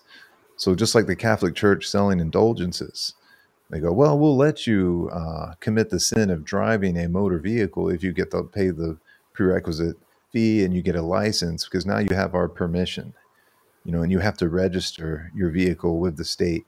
Well, Regis and register, Regis means king. So you're giving the title of ownership to the king in order for the privilege that you already possess as a sovereign in the United States of America. So there are all these ways that they've secretly kind of superimposed a fake world, a matrix on top of our reality, and they are usurping our rights all the time. And it's as you learn these different definitions, so you say, okay, does this mean that, the chicken rooster, cock deity is actually the foundation of the Catholic Church? Yeah, no, isn't that crazy? Yeah, it is. So I'll just read a little bit from the Baphomet book. So it says here, Acharya S. found a rare actual photograph of the Savior of the world, presented as an image of Priapus in Otto Augustus Wall's book called Sex and Sex Worship, Phallic Worship, a scientific treatise on sex, where it states that it was found in an ancient Greek temple. She also quotes an article called Priapus, can't pronounce this word, Galasius, the role of the cock in fertility and eroticism in classical antiquity and the Middle Ages. And then by Dr. Lorraine Beard, where it says the object was published under papal and royal authority, exhibited for a time in the 17th and 18th centuries, and is now said to be held inaccessible in the secret collections of the Vatican. So during the public life of this bronze, officials disagreed upon the probity of the exhibit. So one offended cardinal requested that the object be removed. And it says here, the Vatican Savior as a phallic cock was a scandalous satire on early Christians. So yeah, there's a lot of different satires that I come to find shockingly. Well, not shockingly, but there's a lot of satire going on in the ancient world for sure. So, like in the Baphomet book, we talk about this figure called this donkey god, uh, and this donkey god or an ass god was like some I think it was like a church father, but Tertullian. He says that a lot of these Gnostic groups thought that this donkey god was like symbolic or actually the real form of Yahweh. Like because so like they thought that whenever like the Jewish high priest entered the Holy of Holies, and then one time I forgot where Tertullian says this, but there were this rope with a bell, and if you went too far into the Holy of Holies, and then if you didn't show, if you weren't there, like there were some other priests like holding onto the rope. So if you wouldn't show up, if you didn't come back from the Holy of Holies, then they would know that you're dead. So they just like pull you from the Holy of Holies because if you didn't like prepare yourself to meet Yahweh, It makes sense. Well, I've seen also where the cable toe that Freemasons use, they have I think it's, don't quote me, but it's I think the Mark Master degrees. So when they start telling you about, Solomon's temple and descending into the crypt through the keystone to the negative clipothic realm. And so they wrap this around your waist for probably just that case, just in case you don't manage to survive the revelation that, you're going to meet the devil. You're going to meet the infernal powers by going along this path. And you could be shocked into stupefaction. And I think in Baphomet also you describe how some of the Templar Knights that saw the apparition of Satan, that they were basically unable to smile thereafter. They were stricken with like the lack of joy for the rest of their existence incarnate because of this horrific form that they had the temerity to summon.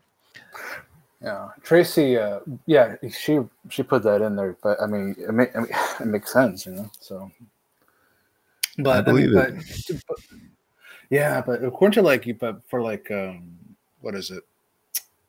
Well, that donkey god, a lot of these Gnostics thought that that was like the true form of Yahweh. It's crazy.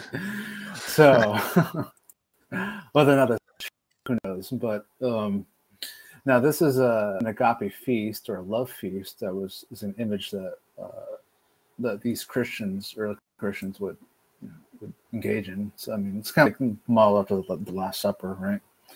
But a lot of these Gnostic groups, they had like their own version of this agape love feast. So they weren't just eating. They were engaged in forms of sex magic and orgies and stuff like that. And in the Baphomet book, we talk about how there's a guy named Simon the Magician. Mm-hmm. So he would also engage in tantric kind of practices.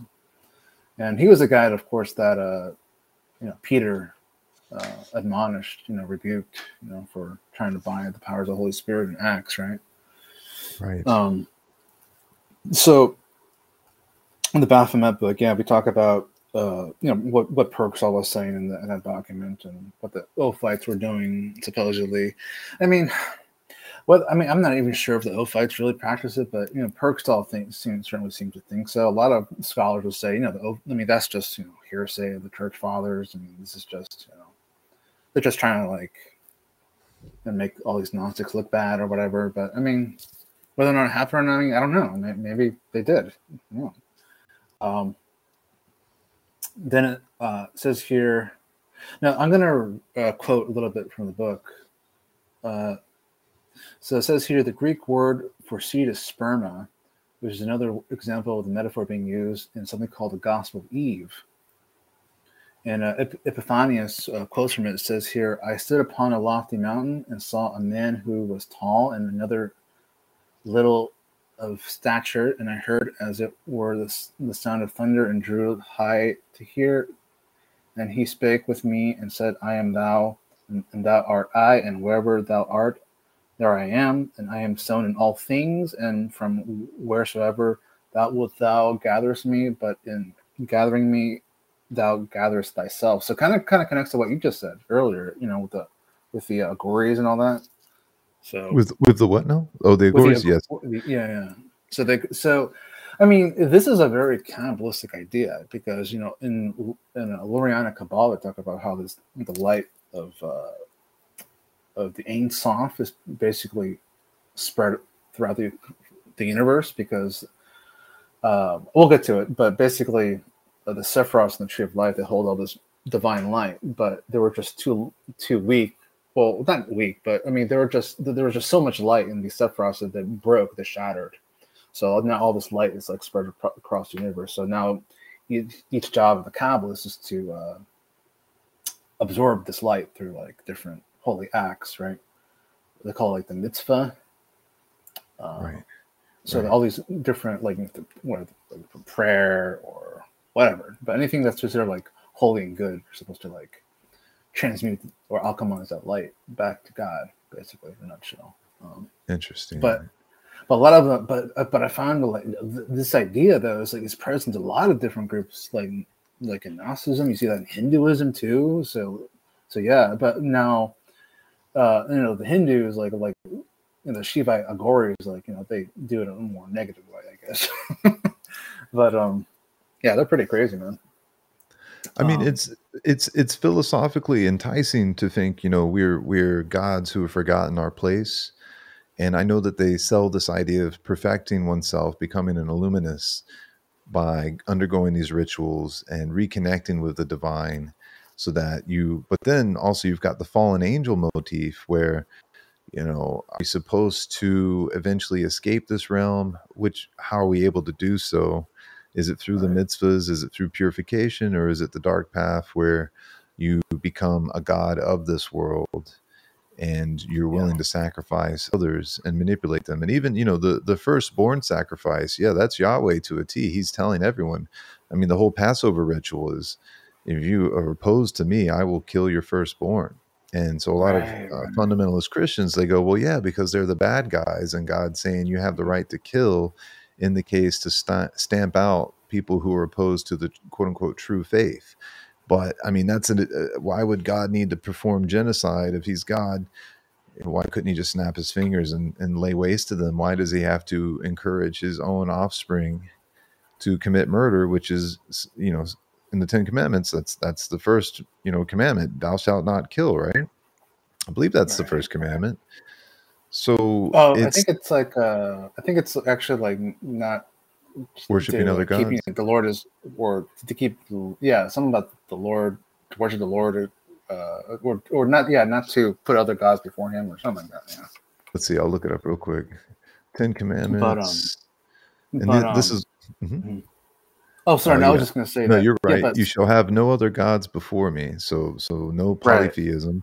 You shall make no idols. You shall not take the name of the Lord your God in vain. Keep the Sabbath day holy. Honor your father and your mother. You shall not murder. You shall not commit adultery. You shall not steal. You shall not bear You shall not bear false witness against your neighbor. You shall not covet. So the irony is that Freemasons, they allow their members to have this mask of piety where they pretend that they're on the level and they're on the square and they're seeking harmony. But the reality is, as soon as you get to the 7th degree, they're like, look, you can go ahead and bear false witness as long as it's a Mason. Right. So the irony then is that they allow you to worship whatever deities you want. So it violates the 10th commandment right there. You shall have no other gods before me. But in a Masonic temple, you'll have the Quran, you'll have the Bible, you'll have the, probably the Zohar. And depending on where you go, you'll see that all of these are allowed to be worshipped. And then you look into theosophy. I've been speaking with Joseph Atwell, who's done really amazing research, along with others like Anthony Chaikin, and I can't remember the gentleman's name. I think it's Jeffrey Spring or something like that. But revealing the formation of the Theosophical Society, how it led to the creation of Zionism and World War II and Nazism. Oh, wow. Interesting. So it's very dangerous stuff because, they have this hidden doctrine, but they espouse this kind of open-minded, comparative religious study. But the goal being to overcome Christianity, as well as, but here's the thing, from my research in Christianity and Joseph Atwell's Caesar's Messiah, it was the Caesars who wrote the New Testament. It was the Caesars who hijacked the Gospels and created the rabbis, and they're using Kabbalism throughout. So there's a paradigm shift. There's a twist for you. So is it that we're at the brink as we enter this new age that all of religion is going to be seen in a new light, and we have to decide for ourselves what God is and how we will proceed? I think so, and I think Something like it that. may Yeah. something like that. Yeah. I mean, that's what what's his face? William Cooper. He was talking about, like, we're in this gigantic initiation process through the Hegelian dialectic. Yeah, So yeah, through you get this outcome. This. So, which is the outcome is the unveiling of the Luciferian religion, the new religion. So it's like the merging of the East and West, basically. yeah. You sent me a. But You anyway, sent me I don't a. want to get too much into. So, Go ahead. So this agape love feast, where is this? Is this inside of a temple? Yeah, it's like an image. I think it's like I forget where it is, but I just thought I'd mention that because it is present in the Baphomet book. So, And could you speak up just a little, or get a little closer to your mic? You're a little hard to hear. Sure. Can you hear me? Go. Perfect. Okay. Yeah. Sorry about that. No problem. So I'll talk a little bit louder. So you have all these guys doing. It's just like a communal feast, but of course that's taken to mean later as more a little bit twisted, So I mean, the thing is, like, accusations of impiety and all this kind of crazy stuff. I mean, that's fairly common in the ancient world, So I know that a lot of the pagan Romans thought, the early Christians were doing all this kind of blasphemous stuff too, because I thought they were like an alien cult. They even referred to them as atheists. They didn't believe in the Roman gods, So Right. I don't know, crazy stuff. But Heretics. Heretics, and then of course that sort of mindset. Then of course there were the Christians were definitely persecuted, and then that sort of mindset was transferred over to the Roman Catholic Church, with against the heretics. So yeah, it's very, very negative stuff, but it is what it is. It's part of history. But so then this is like a map I was going to mention earlier. So you have Sophia and Paranoia, then you have Leviathan, you have Behemoth, right? So these two powers basically control our material universe. So we're just trying to like worm our way out of it, basically. But the Paranoia just means is the opposite of paranoia. So it says, this is from Wikipedia, where it says here, a person suffering from paranoia feels that persons or entities are conspiring against him. A person experiencing proanoia, on the other hand, believes that the world around them conspires to do them good.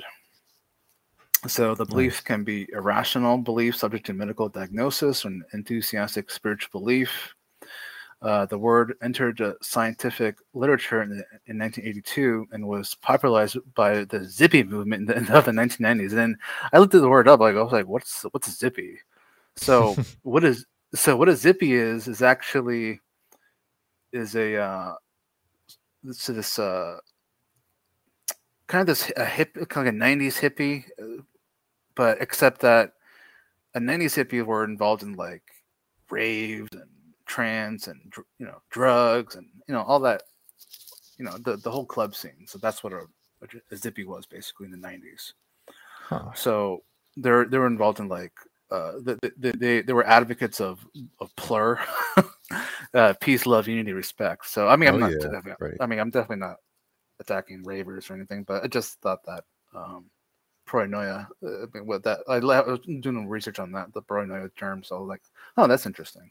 But paranoia is like, it's definitely like this divine aeon in the pleroma as well.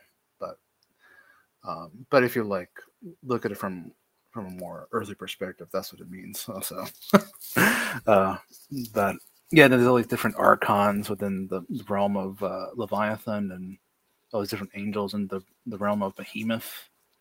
Mm-hmm. So, yeah, pretty fascinating. And then here's another diagram here.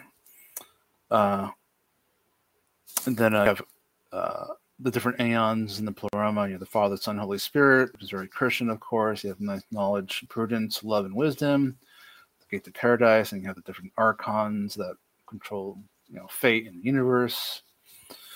So this one is from a book called Gnosticism by Mary W. Berry. Yeah.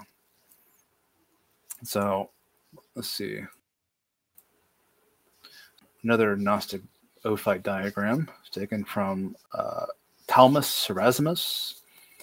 They wrote a book called Paradise Reconsidered and Gnostic Myth-Making, Rethinking, Sethianism in the Light of Ophite Evidence. So this is another really fascinating book. It's a very expensive academic book, but if you're interested in Ophite Gnosticism and all that stuff, so definitely pick that up. Really good book. Here's another Ophite diagram. All the pleroma, there's Leviathan, and then again with the different planetary powers of the archons, and then beneath that is the behemoth that controls the earth, and then Tartarus. So I mean, like, it's kind of like there are like layers of reality, there's like different heavens, and the Ophites were said to have like these different prayers and rituals you're supposed to ascend through each different layer of reality. There's another one. Now this is the Tree of Fire diagram of Simon the Magician, and he had his own Tree of Life diagram too. So it makes me think that the Tree of Life is far older than a lot of the Kabbalists will even say. I don't think it's really a Jewish thing. I think it's more of a mystery school thing, really. I think it comes from ancient Egypt. But I mean, and we'll get to that. But here's the then you have the different aeons again in Simon's tree or diagram. And in Simon, it's funny. He's like, he thought of himself as some sort of like a counter Messiah to Jesus. So, and a lot of people think, Jesus is Simon, or they're all somehow, yeah, but they're both the same. But I kind of think like they're different for sure. So for Simon and Jesus, and then of course, Simon was actually baptized in by John the Baptist. You see that in the Clementine literature. So yeah, Simon was initiated in the Egyptian mysteries, and I think Jesus was too. A lot of people seem to think he was initiated in the Egyptian mysteries. So, can you hear me? Okay. Yes. Okay.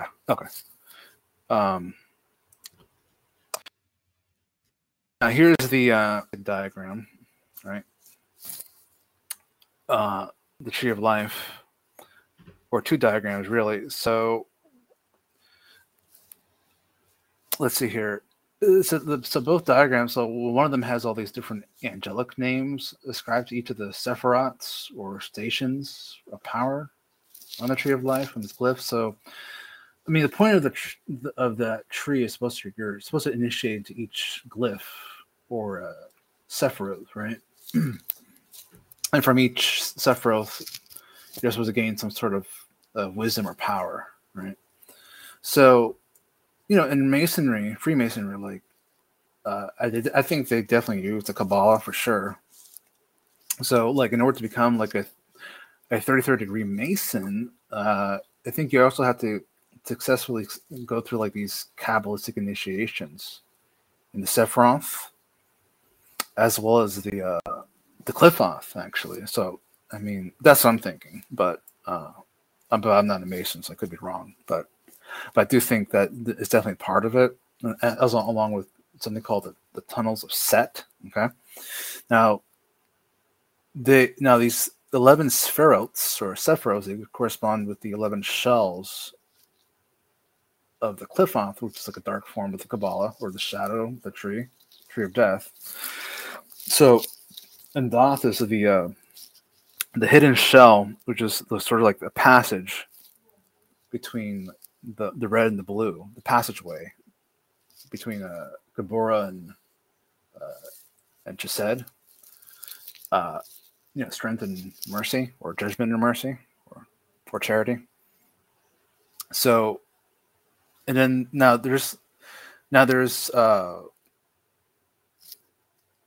this is something called pathworking. So, and that's like what a lot of these magicians do. So you have to go through each Sephiroth to gain each power.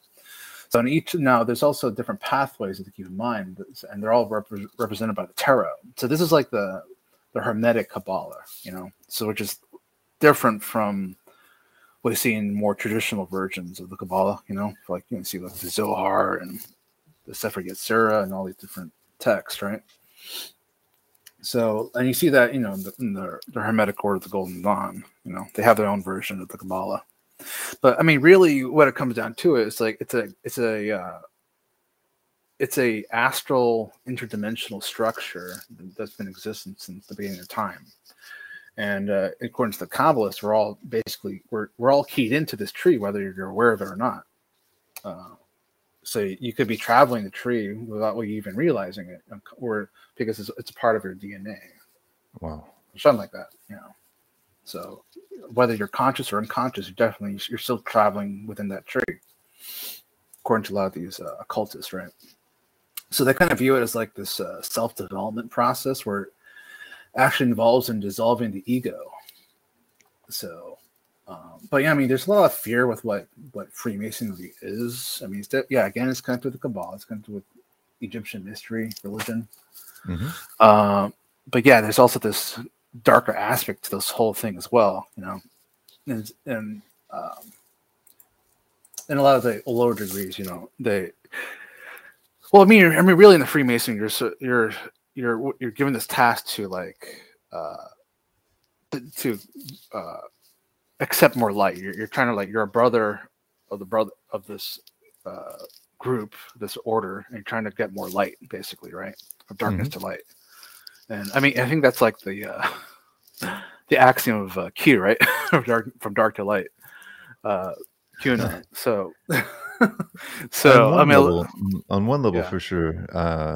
It is a psyop, so I do understand that there's going to be double, triple, quadruple entendre, and they're actually teaching people in a way how the mystery religions operate by teaching those methods with their own dispensation, with their own instruction. And so in this case, dark to light, we've got to think, well, yeah, we've been taken over by a death cult that does things like 9/11 in plain sight, and then uses that as an excuse to try to dominate all of us with the total information awareness and the total surveillance, and just, now we have the COVID-19 attempted mass genocide. I mean, it's been successful in some degree because we have the 40% increase in all-cause mortality. We've got YouTube and all of these companies, big tech, that are outright censoring anyone who speaks out against them, deplatforming them, pushing the social credit score, pushing a gulag existence onto all of us.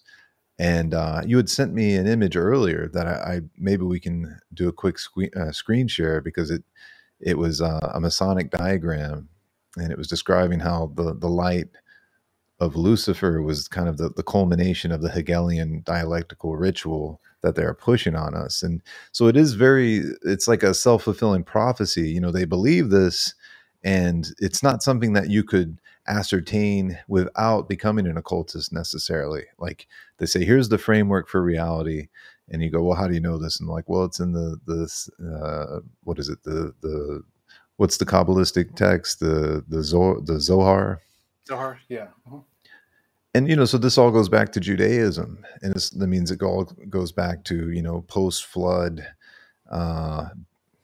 pre-biblical musings and religious conjuration of Semites and previous to Semites, Babylonians. And so it is very odd. I mean, it's possible that it's true. We have these kind of anachronistic artifacts like the pyramids.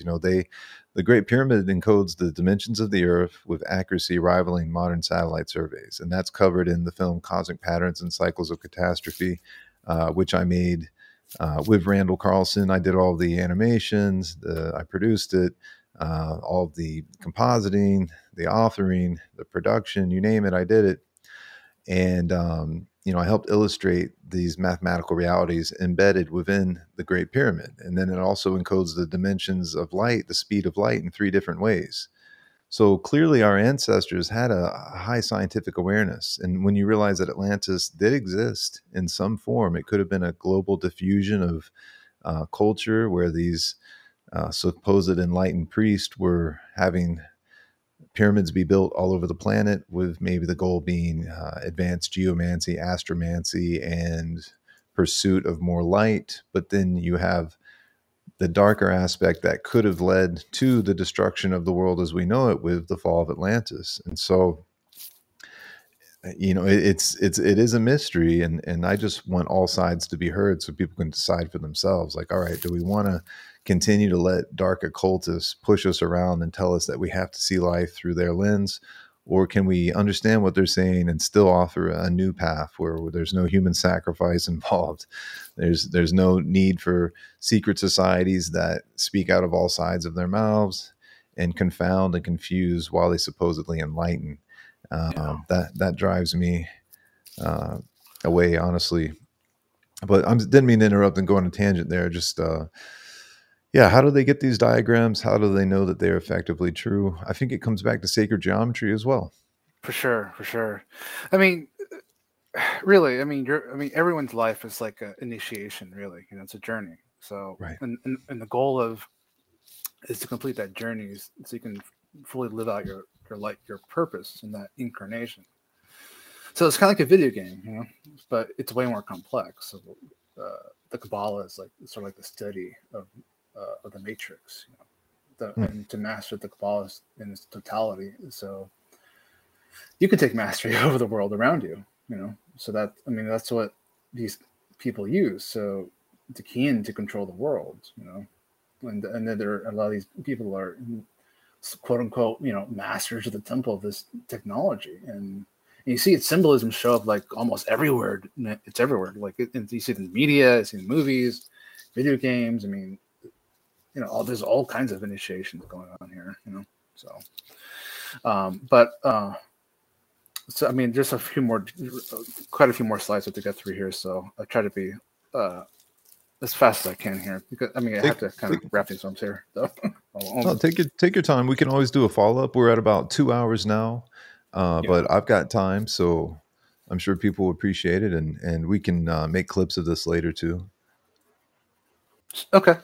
So, and then this one is like the another image, a Kabbalistic image from Carl Stone. He wrote a book called The Moon Child of Yasod.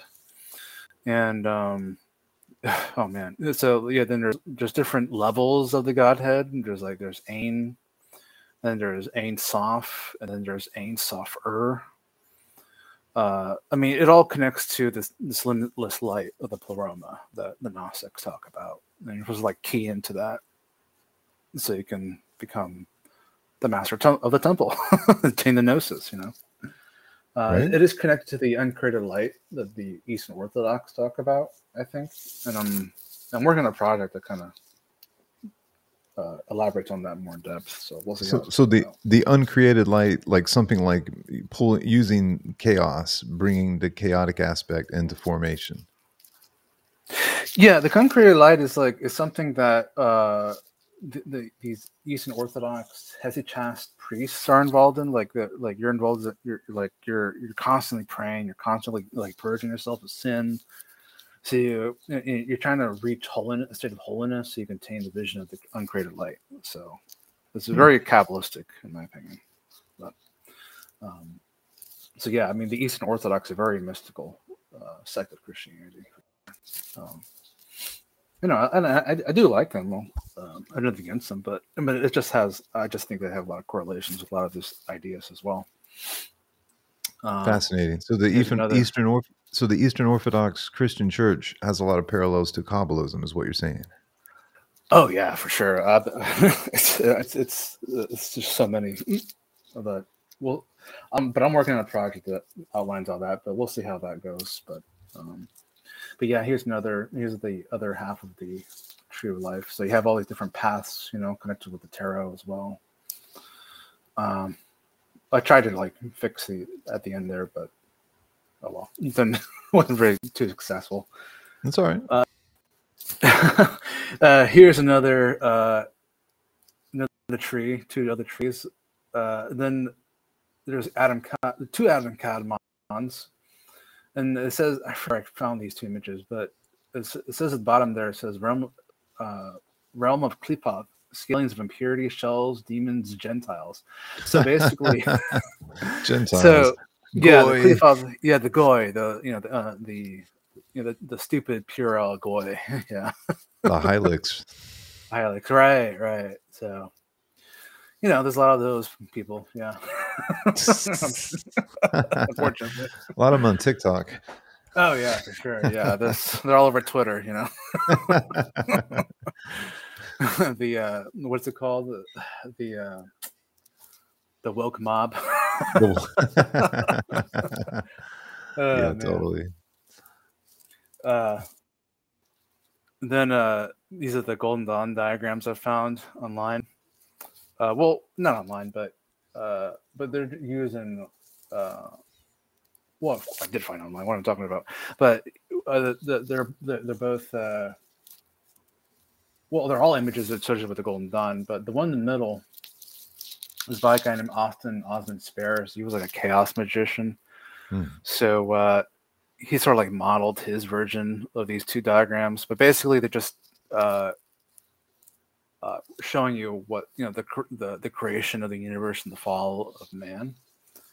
So on the left hand you have the supernal Eden, the image, the visual representation of the supernal Eden, and then on the left you have the fall of Eden, right? So on the figure over here on the left, you have like so supposedly it represents the woman clothed with the sun from the Book of Revelation, which I talk about in my book. And then below that, in the middle there, is Adam and Eve holding up these pillars, the negative and the positive pillars, or the masculine, the feminine pillars. And then below them is the dragon from Revelation as well. So it's kind of like an egg, basically. So and then on the right, you have the dragon escaping his prison, and he's kind of like attacking. The tree of life, really, like he's escaping into the universe A from universe B. So, and he's taking over the universe. And then above that, you have Yahweh and Asherah, the Shekinah, being split apart as well. So there's this division, between these universes. And then you have like the four living creatures and all that. So yeah. And then in the middle, it's kind of the same. It's sort of like modeled after that image called The Fall by Osmond Spare. So pretty fascinating. But if I had, it would take like another hour just to like unpack all the symbolism going on here. But you have they also have the flaming sword from Eden that kind of blocks off the dragon and Adam and Eve from returning to the supernal Eden. But of course, if you talk to a Christian, Jesus is the one that allows you to enter into the supernal Eden. So the Kabbalah's life in action. So why do I keep talking about the Tree of Life in the Kabbalah? Well, it's affecting our reality right now. So you have these are two tweets I found. You have Joe Biden, right? If everybody remembered that, his crazy speech, against the MAGAs, So it says here, two flags symbolic of the pillars of Boaz and Joachim. The USA flag is the middle pillar. The red backlighting is key. See how the lights on the floor lead to the left pillar, Binah, the rose color. This is magic. And then the right says the queen lighting up the tree of life and activating the DNA strand. So the queen, which queen I'm talking about, it's the Queen of England, Yeah, finally. So I don't think I'll play it because I'll mess up this stream here. But I'll bring that up real quick. Yeah, so you can go ahead and play it if you want. Sure thing. Let me open this now. Yeah, this is bizarre. I'm glad you shared this with me because I hadn't seen this. Okay, here we go. Brace yourselves, everybody. You're about to see some real occult stuff. Oh, wow. That's not exactly what I meant to do. 1 second. Let me choose a different.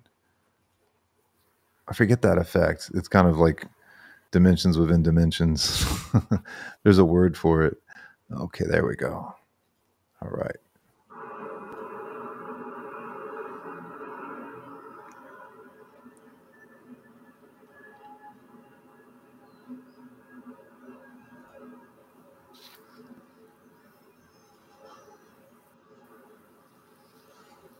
Your Majesty, the Commonwealth of Nations globe.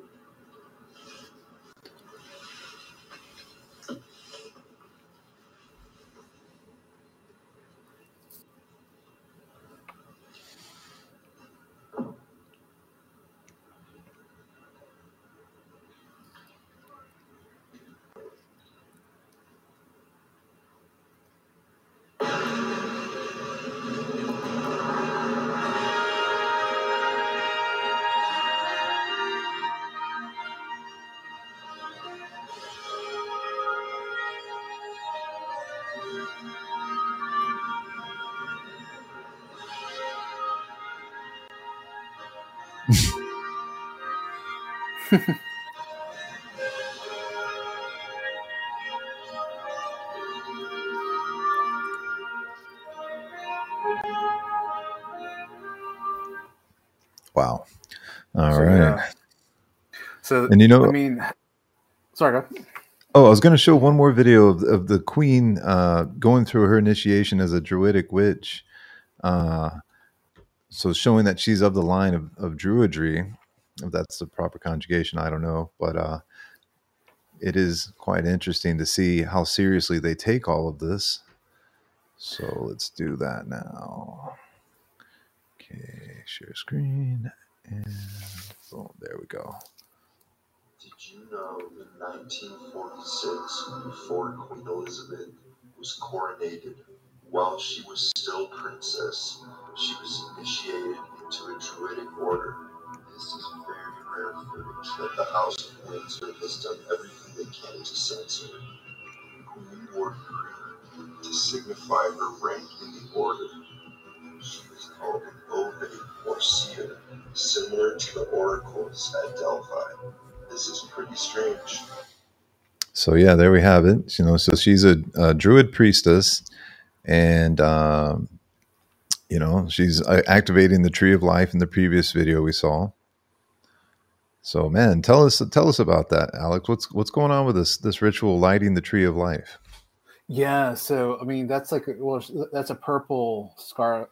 Yeah, it's a purple sort of like scarlet cube, and then she's manipulating this astral interdimensional structure of the multiverse, which is a tree of life, and and that represents this matrix that we're in.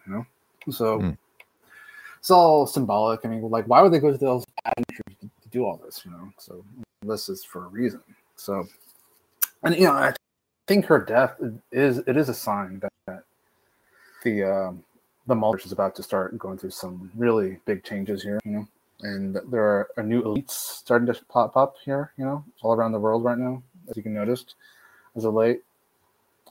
So we'll see what happens, but yeah, crazy stuff. Oh yeah, that's how magic works, I guess. Well, we are the supercomputer. We're the ones with the ability to collapse the waveform, and maybe that's what separates us from the fallen angels. Is that in this world we have the ability to, by measuring, by observing, change reality, whereas these other entities maybe they're barred from that, so they have to hijack us. They have to co-opt us to do their bidding, and they do it through these elaborate performances where they pretty much put spells on us and expectations and color our worldview so that we become mannequins, we become puppets to their desires. Yeah. Oh yeah. Do you want me to go continue on? Sure. Okay. So here's Alan West as a Templar I found. So he's now a Templar. I'm sure there's others that are like him. I was really disappointed to see that. Interesting. It's unfortunate. It's all right, but so I mean, I really don't have anything against these people, but it's just, you have to, once you dig deep into all this stuff, you kind of just patterns, So, Well, it's interesting. That's what he says. He took an oath to protect the Christians in the Holy Land. And, that's not what the Knights Templar were doing. That's just a cover story. Right, for sure. Here's a London Mithraeum. Wow. And that's been reconstructed. I think Michael Bloomberg, and I think Tracy talks about Bloomberg quite a bit in her work before she died. But that's, it's funny enough, that's in London, and I'm sure the British royal family are quite aware of how this Mithraeic magic works, Oh yeah. Funny memes here that I found online. Punch Nazis. Oh man, it needs some levity.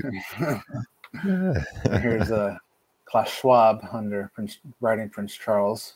Wow, looks like the von Hammer Purgstall effigy a little bit. Yeah, basically. Man, the more things change, right? Yeah. Punch Nazis, I love it. Yeah, E.T. He's got a little clown horn. Clown world. the clown Pepe is escaping the woke mob. Nice. Oh man. Who's the only guy I don't recognize is like the dude in the back with like the khaki shorts and the flip flops. Yeah, I don't know who he is, but he's like saying bye. I don't know. He's like adios. Brilliant. Oh, man. Funny. Whoever designed this meme should wins like internet award. Oh yeah. Of 2022. Oh man. That's modern art, man. Yeah. So, and now speaking of World Economic Forum. So this is the deity of WEF, in my opinion. This is the Rubensal. This is the Green Man or the Wild Man. Mm. And Rubensal was, it's a horned deity. It's kind of like all these meat kind of figures. Mm. So he's like a deity of the mountains. So, and of course, the WEF is in Davos, Switzerland, right? And he's like, and this deity is also very much intertwined with Switzerland folklore for sure. And look what happened with that opening ceremony. Wow. With Gotthard in Switzerland as well, back 2016. So, yeah, another Baphomet. Well, Got means goat, just like Gotham City means like goat city. Yeah. So the goat. It's like imagery is like in a lot of different places. Yeah, I kind of have to get going, but here's but this is like an image of Saba Zeus, and of course comes to Saint Peter. And Saba Zeus again is connected with like Zeus and Dionysus. Mm. And this is, but also the Thracian horseman of Zabazeos is connected with Saint George as well, that defeats dragon. So there's that, and Mithras as well. And then Cybele again, and Attis. So now Cybele is the one that is sort of like considered to be like the mother of ancient Rome. And again, she's like the one that lifts up the chain, the sun, the moon, and the pentagram, and all that. The sun, the star, skull. So, and Cybele is said to rule over like fertility, the mountains, fortresses, and her crown was shaped like a city wall as well. So it's kind of to me, she represents the Empress card of the tarot deck. Mm. But her followers call her the Mountain Mother, and that all these sacrifices were offered to her on mountain peaks, kind of like the Rubensal spirit over there from before. Right. And also Yahweh was also offered sacrifices as well on the mountain peaks as well by the Samaritans. And then, of course, there's Attis over there on the right, and that's the son of Cybele. So, and Attis was born on the 25th of December as well. So, appreciate it. Jesus is this crucified hero god, and Cybele's annual festival was celebrated the death and resurrection of Attis as well. So, so again, like the initiates into these higher mysteries. They were baptized in the bull's blood, kind of we mentioned earlier. So like they're like reborn in eternity, I guess, you know. So and that happened during the March equinox. That's when they would perform those rites. Right. So I mean, this figure definitely influences like the figure of like the Whore of Babylon that you see in the Book of Revelation, and I talk about it quite a bit in my book as well, The Sun, Lady Unveiled. So check that book out, definitely. It's a really good follow-up to the Baphomet book. Now, the Sun Lady Unveiled, I mean, that's more based on the Book of Revelation. But in my opinion, I think that book is very Kabbalistic and zodiacal in nature. And then here's some interesting images I found online. The Vaticanus. So the word Vatican comes from vatis, which means a prophet or soothsayer. So it looks like a serpent soothsayer. It kind of reminds me of the serpent from Eden, right? I've never seen that picture of the Vatican with the snake body. Yeah. Wow. So interesting, huh? Fascinating. And so what does it say? St. Peter's Basilica, Church of Satan, serpent tail, serpent body, keyhole, serpent head, eye, mouth. Yeah. And then you've got that infamous image of the Pope with it looks like, you know, Jesus as it's all carved out of wood and it looks like Jesus is being tortured. And then the whole building looks like the inside of a snake. A serpent. Yeah. Vatican forked tongue pathway. Yeah. So it's this religion of lying and deception, and it cloaks itself in piety, and it's got untold amounts of wealth. And the only real true resistance to it that I've ever seen in my lifetime and recently has been Q. You know, Q pointed out that there's these three pillars that have been running the world, the three sides of a triangle, and the Vatican is one of them. Then it's the Rothschilds, and then it's Soros. Yeah. And, you know, they're trillionaires. And they, of course, they conjured the monetary system through the aid of Baphomet, the Templars did.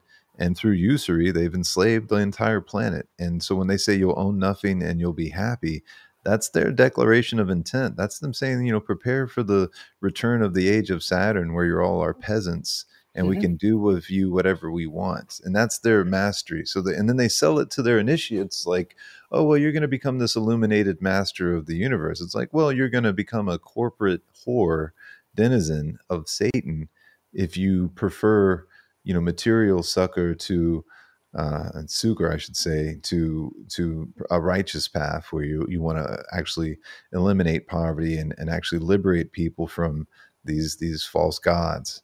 So, wow, what an image. This reminds me of Serpent Mound in Ohio also, which is one of the largest serpent effigies on the planet. So it makes me wonder, is this cult connected to the fall of Satan in the form of a comet? And maybe, you know, it seems like it's all kind of mixed together somehow that I'm still trying to parse and understand. But please continue. This is mind-blowing. Yeah.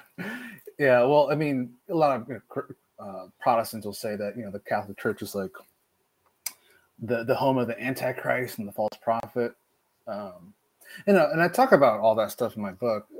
I mean, like I talk about, you know, how there's an apocryphal book called the Book of Ezra, and it says that the Nephilim, or the Titans, or no, sorry, the Antichrist is a Nephilim or Titan.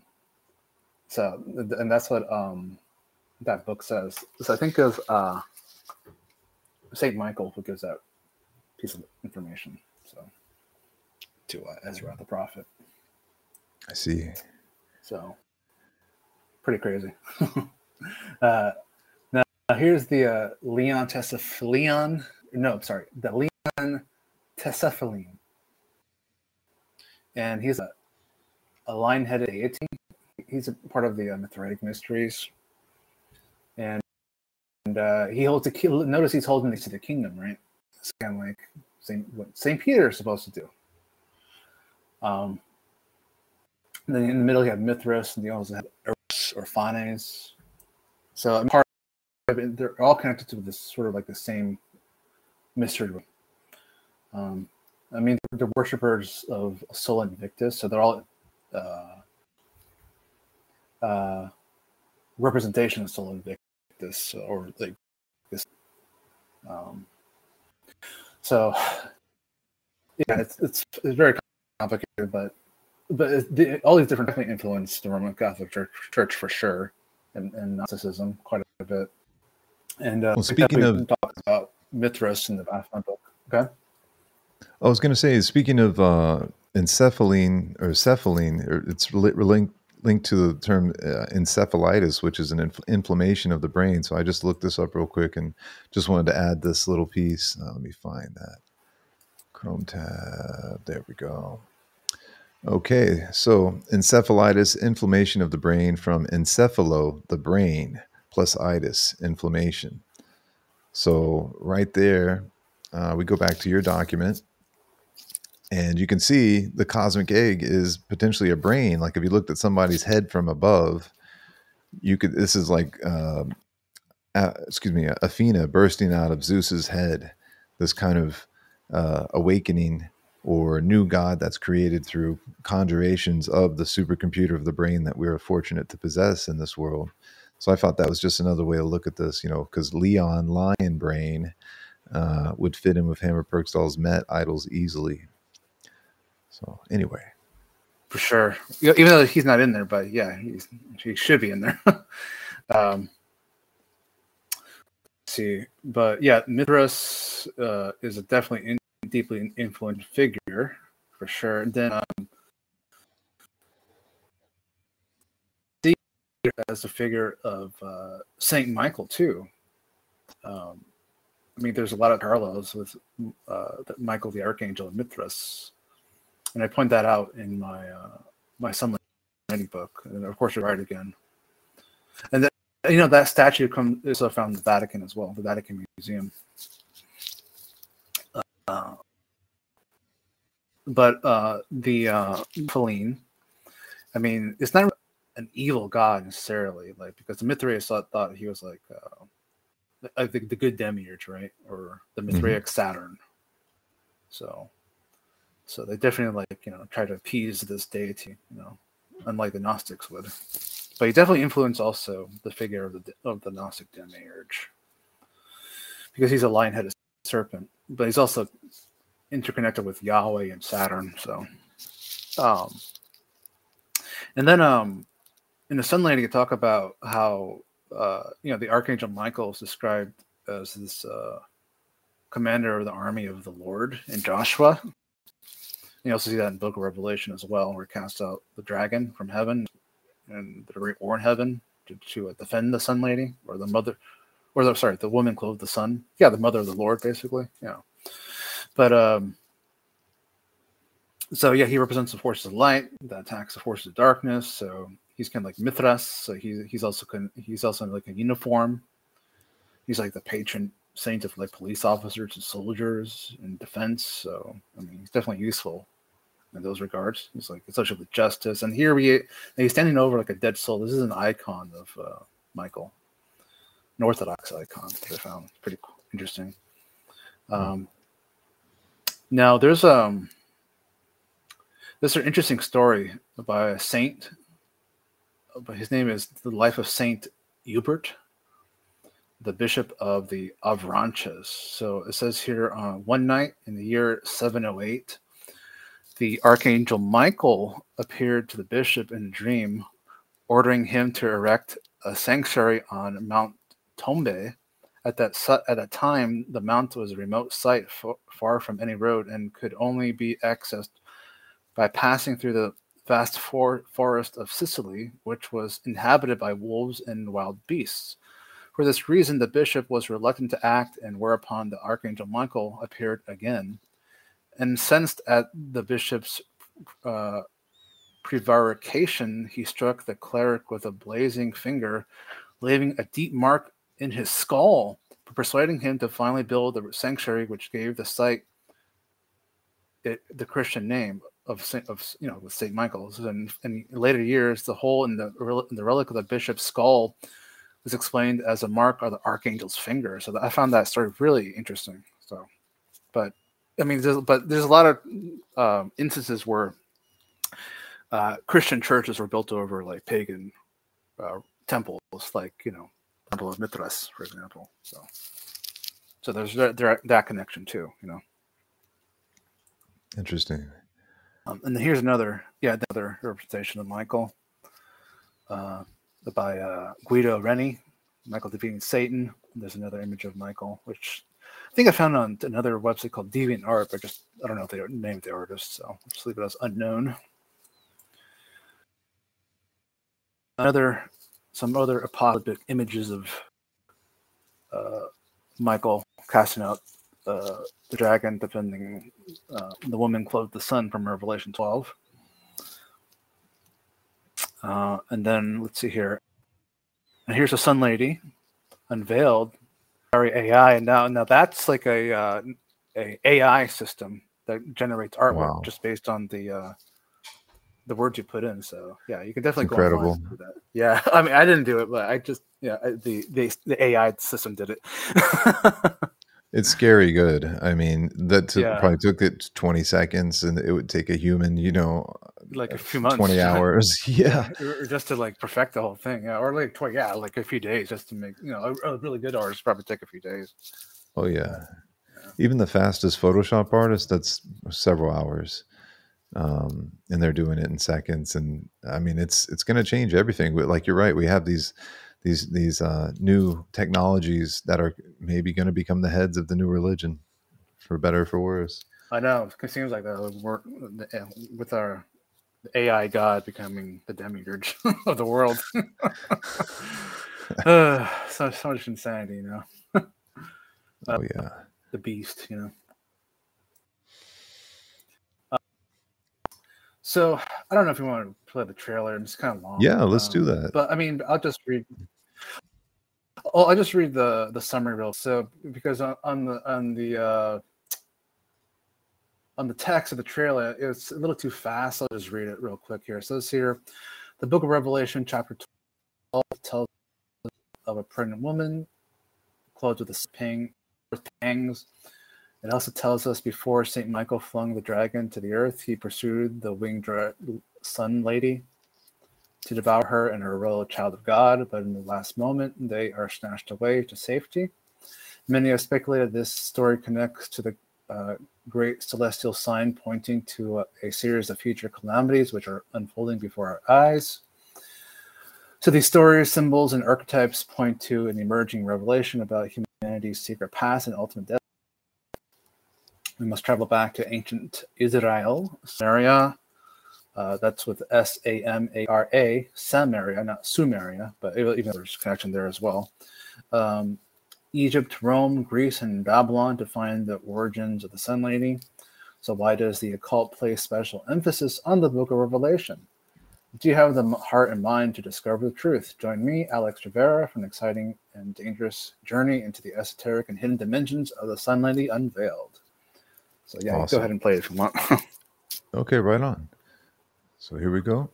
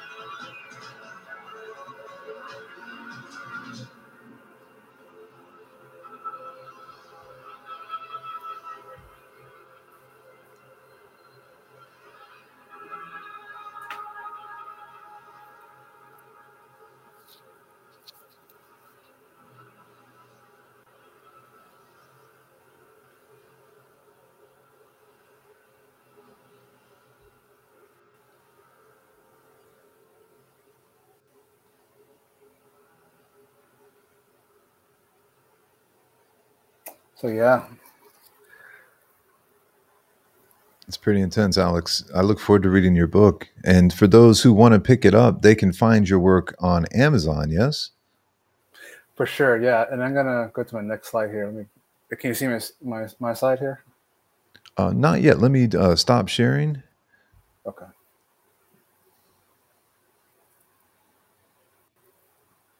Okay. We're ready now? Okay. All right, go ahead.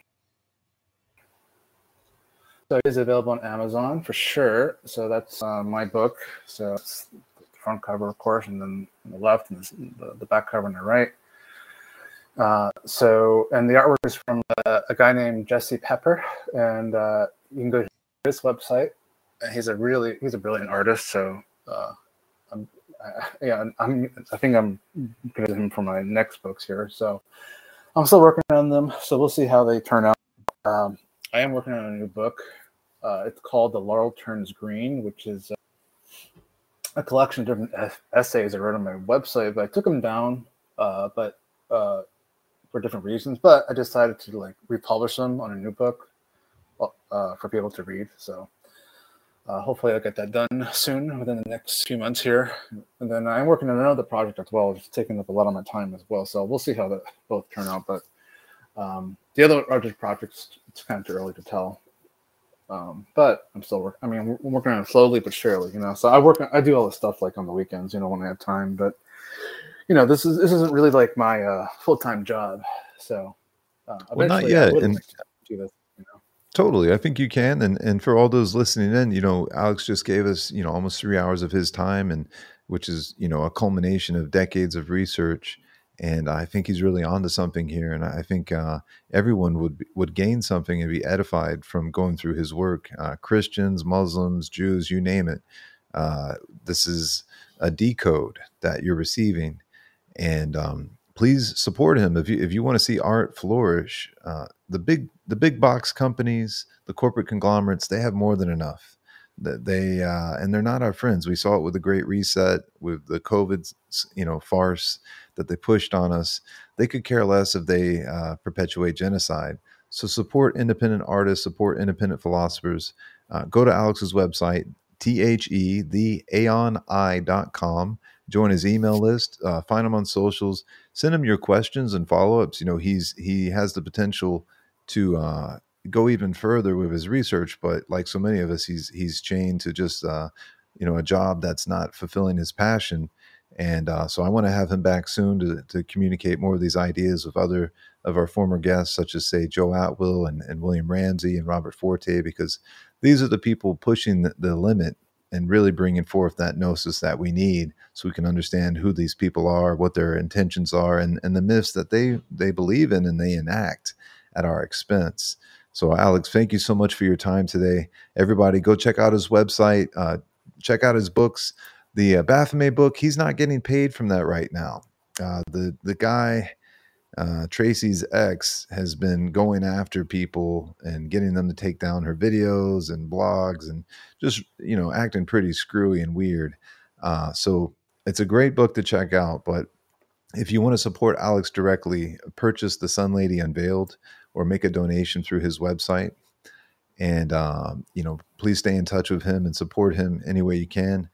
And I look forward to having you back, Alex. So thank you so much for everything today. This has been pretty mind-opening and expanding and mind-blowing information, as always. And I'm going to let you take it out from here.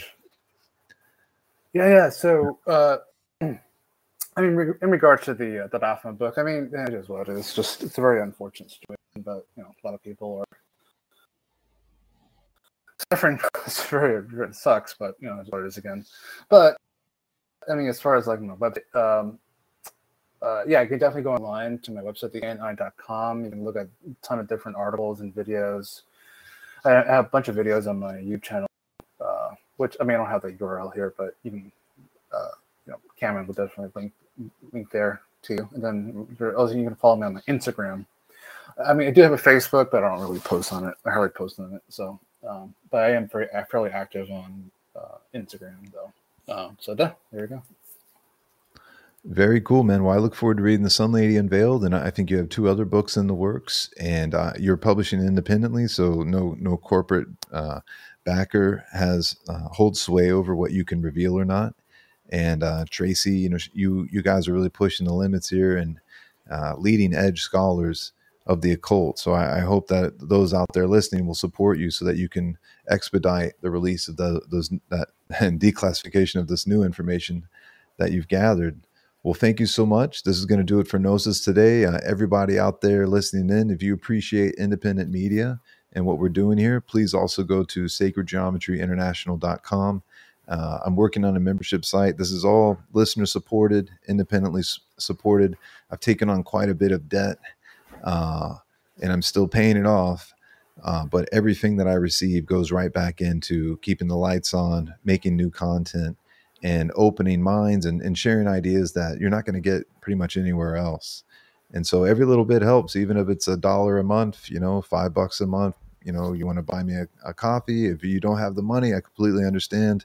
They want to destroy us. They want to reduce us to peasant status again, these so-called elites, these scumbags. So if you're opposed to that, support those people who are doing the work to reveal who they really are so we can avoid that raft that they're cooking up for us in so many different ways.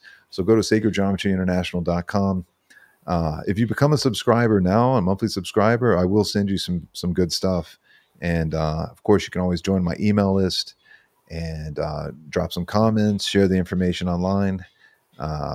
Just stay in touch. Let us know who you want to hear from, so on and so forth. In future iterations of the podcast, we're going to have a live chat function, so you'll be able to communicate directly with these amazing authors and scholars and other creators. So thank you so much, guys. Appreciate your time. Alex, thank you so much, brother. I look forward to the next round, and I'll talk to you soon. Absolutely. Take care. Take care.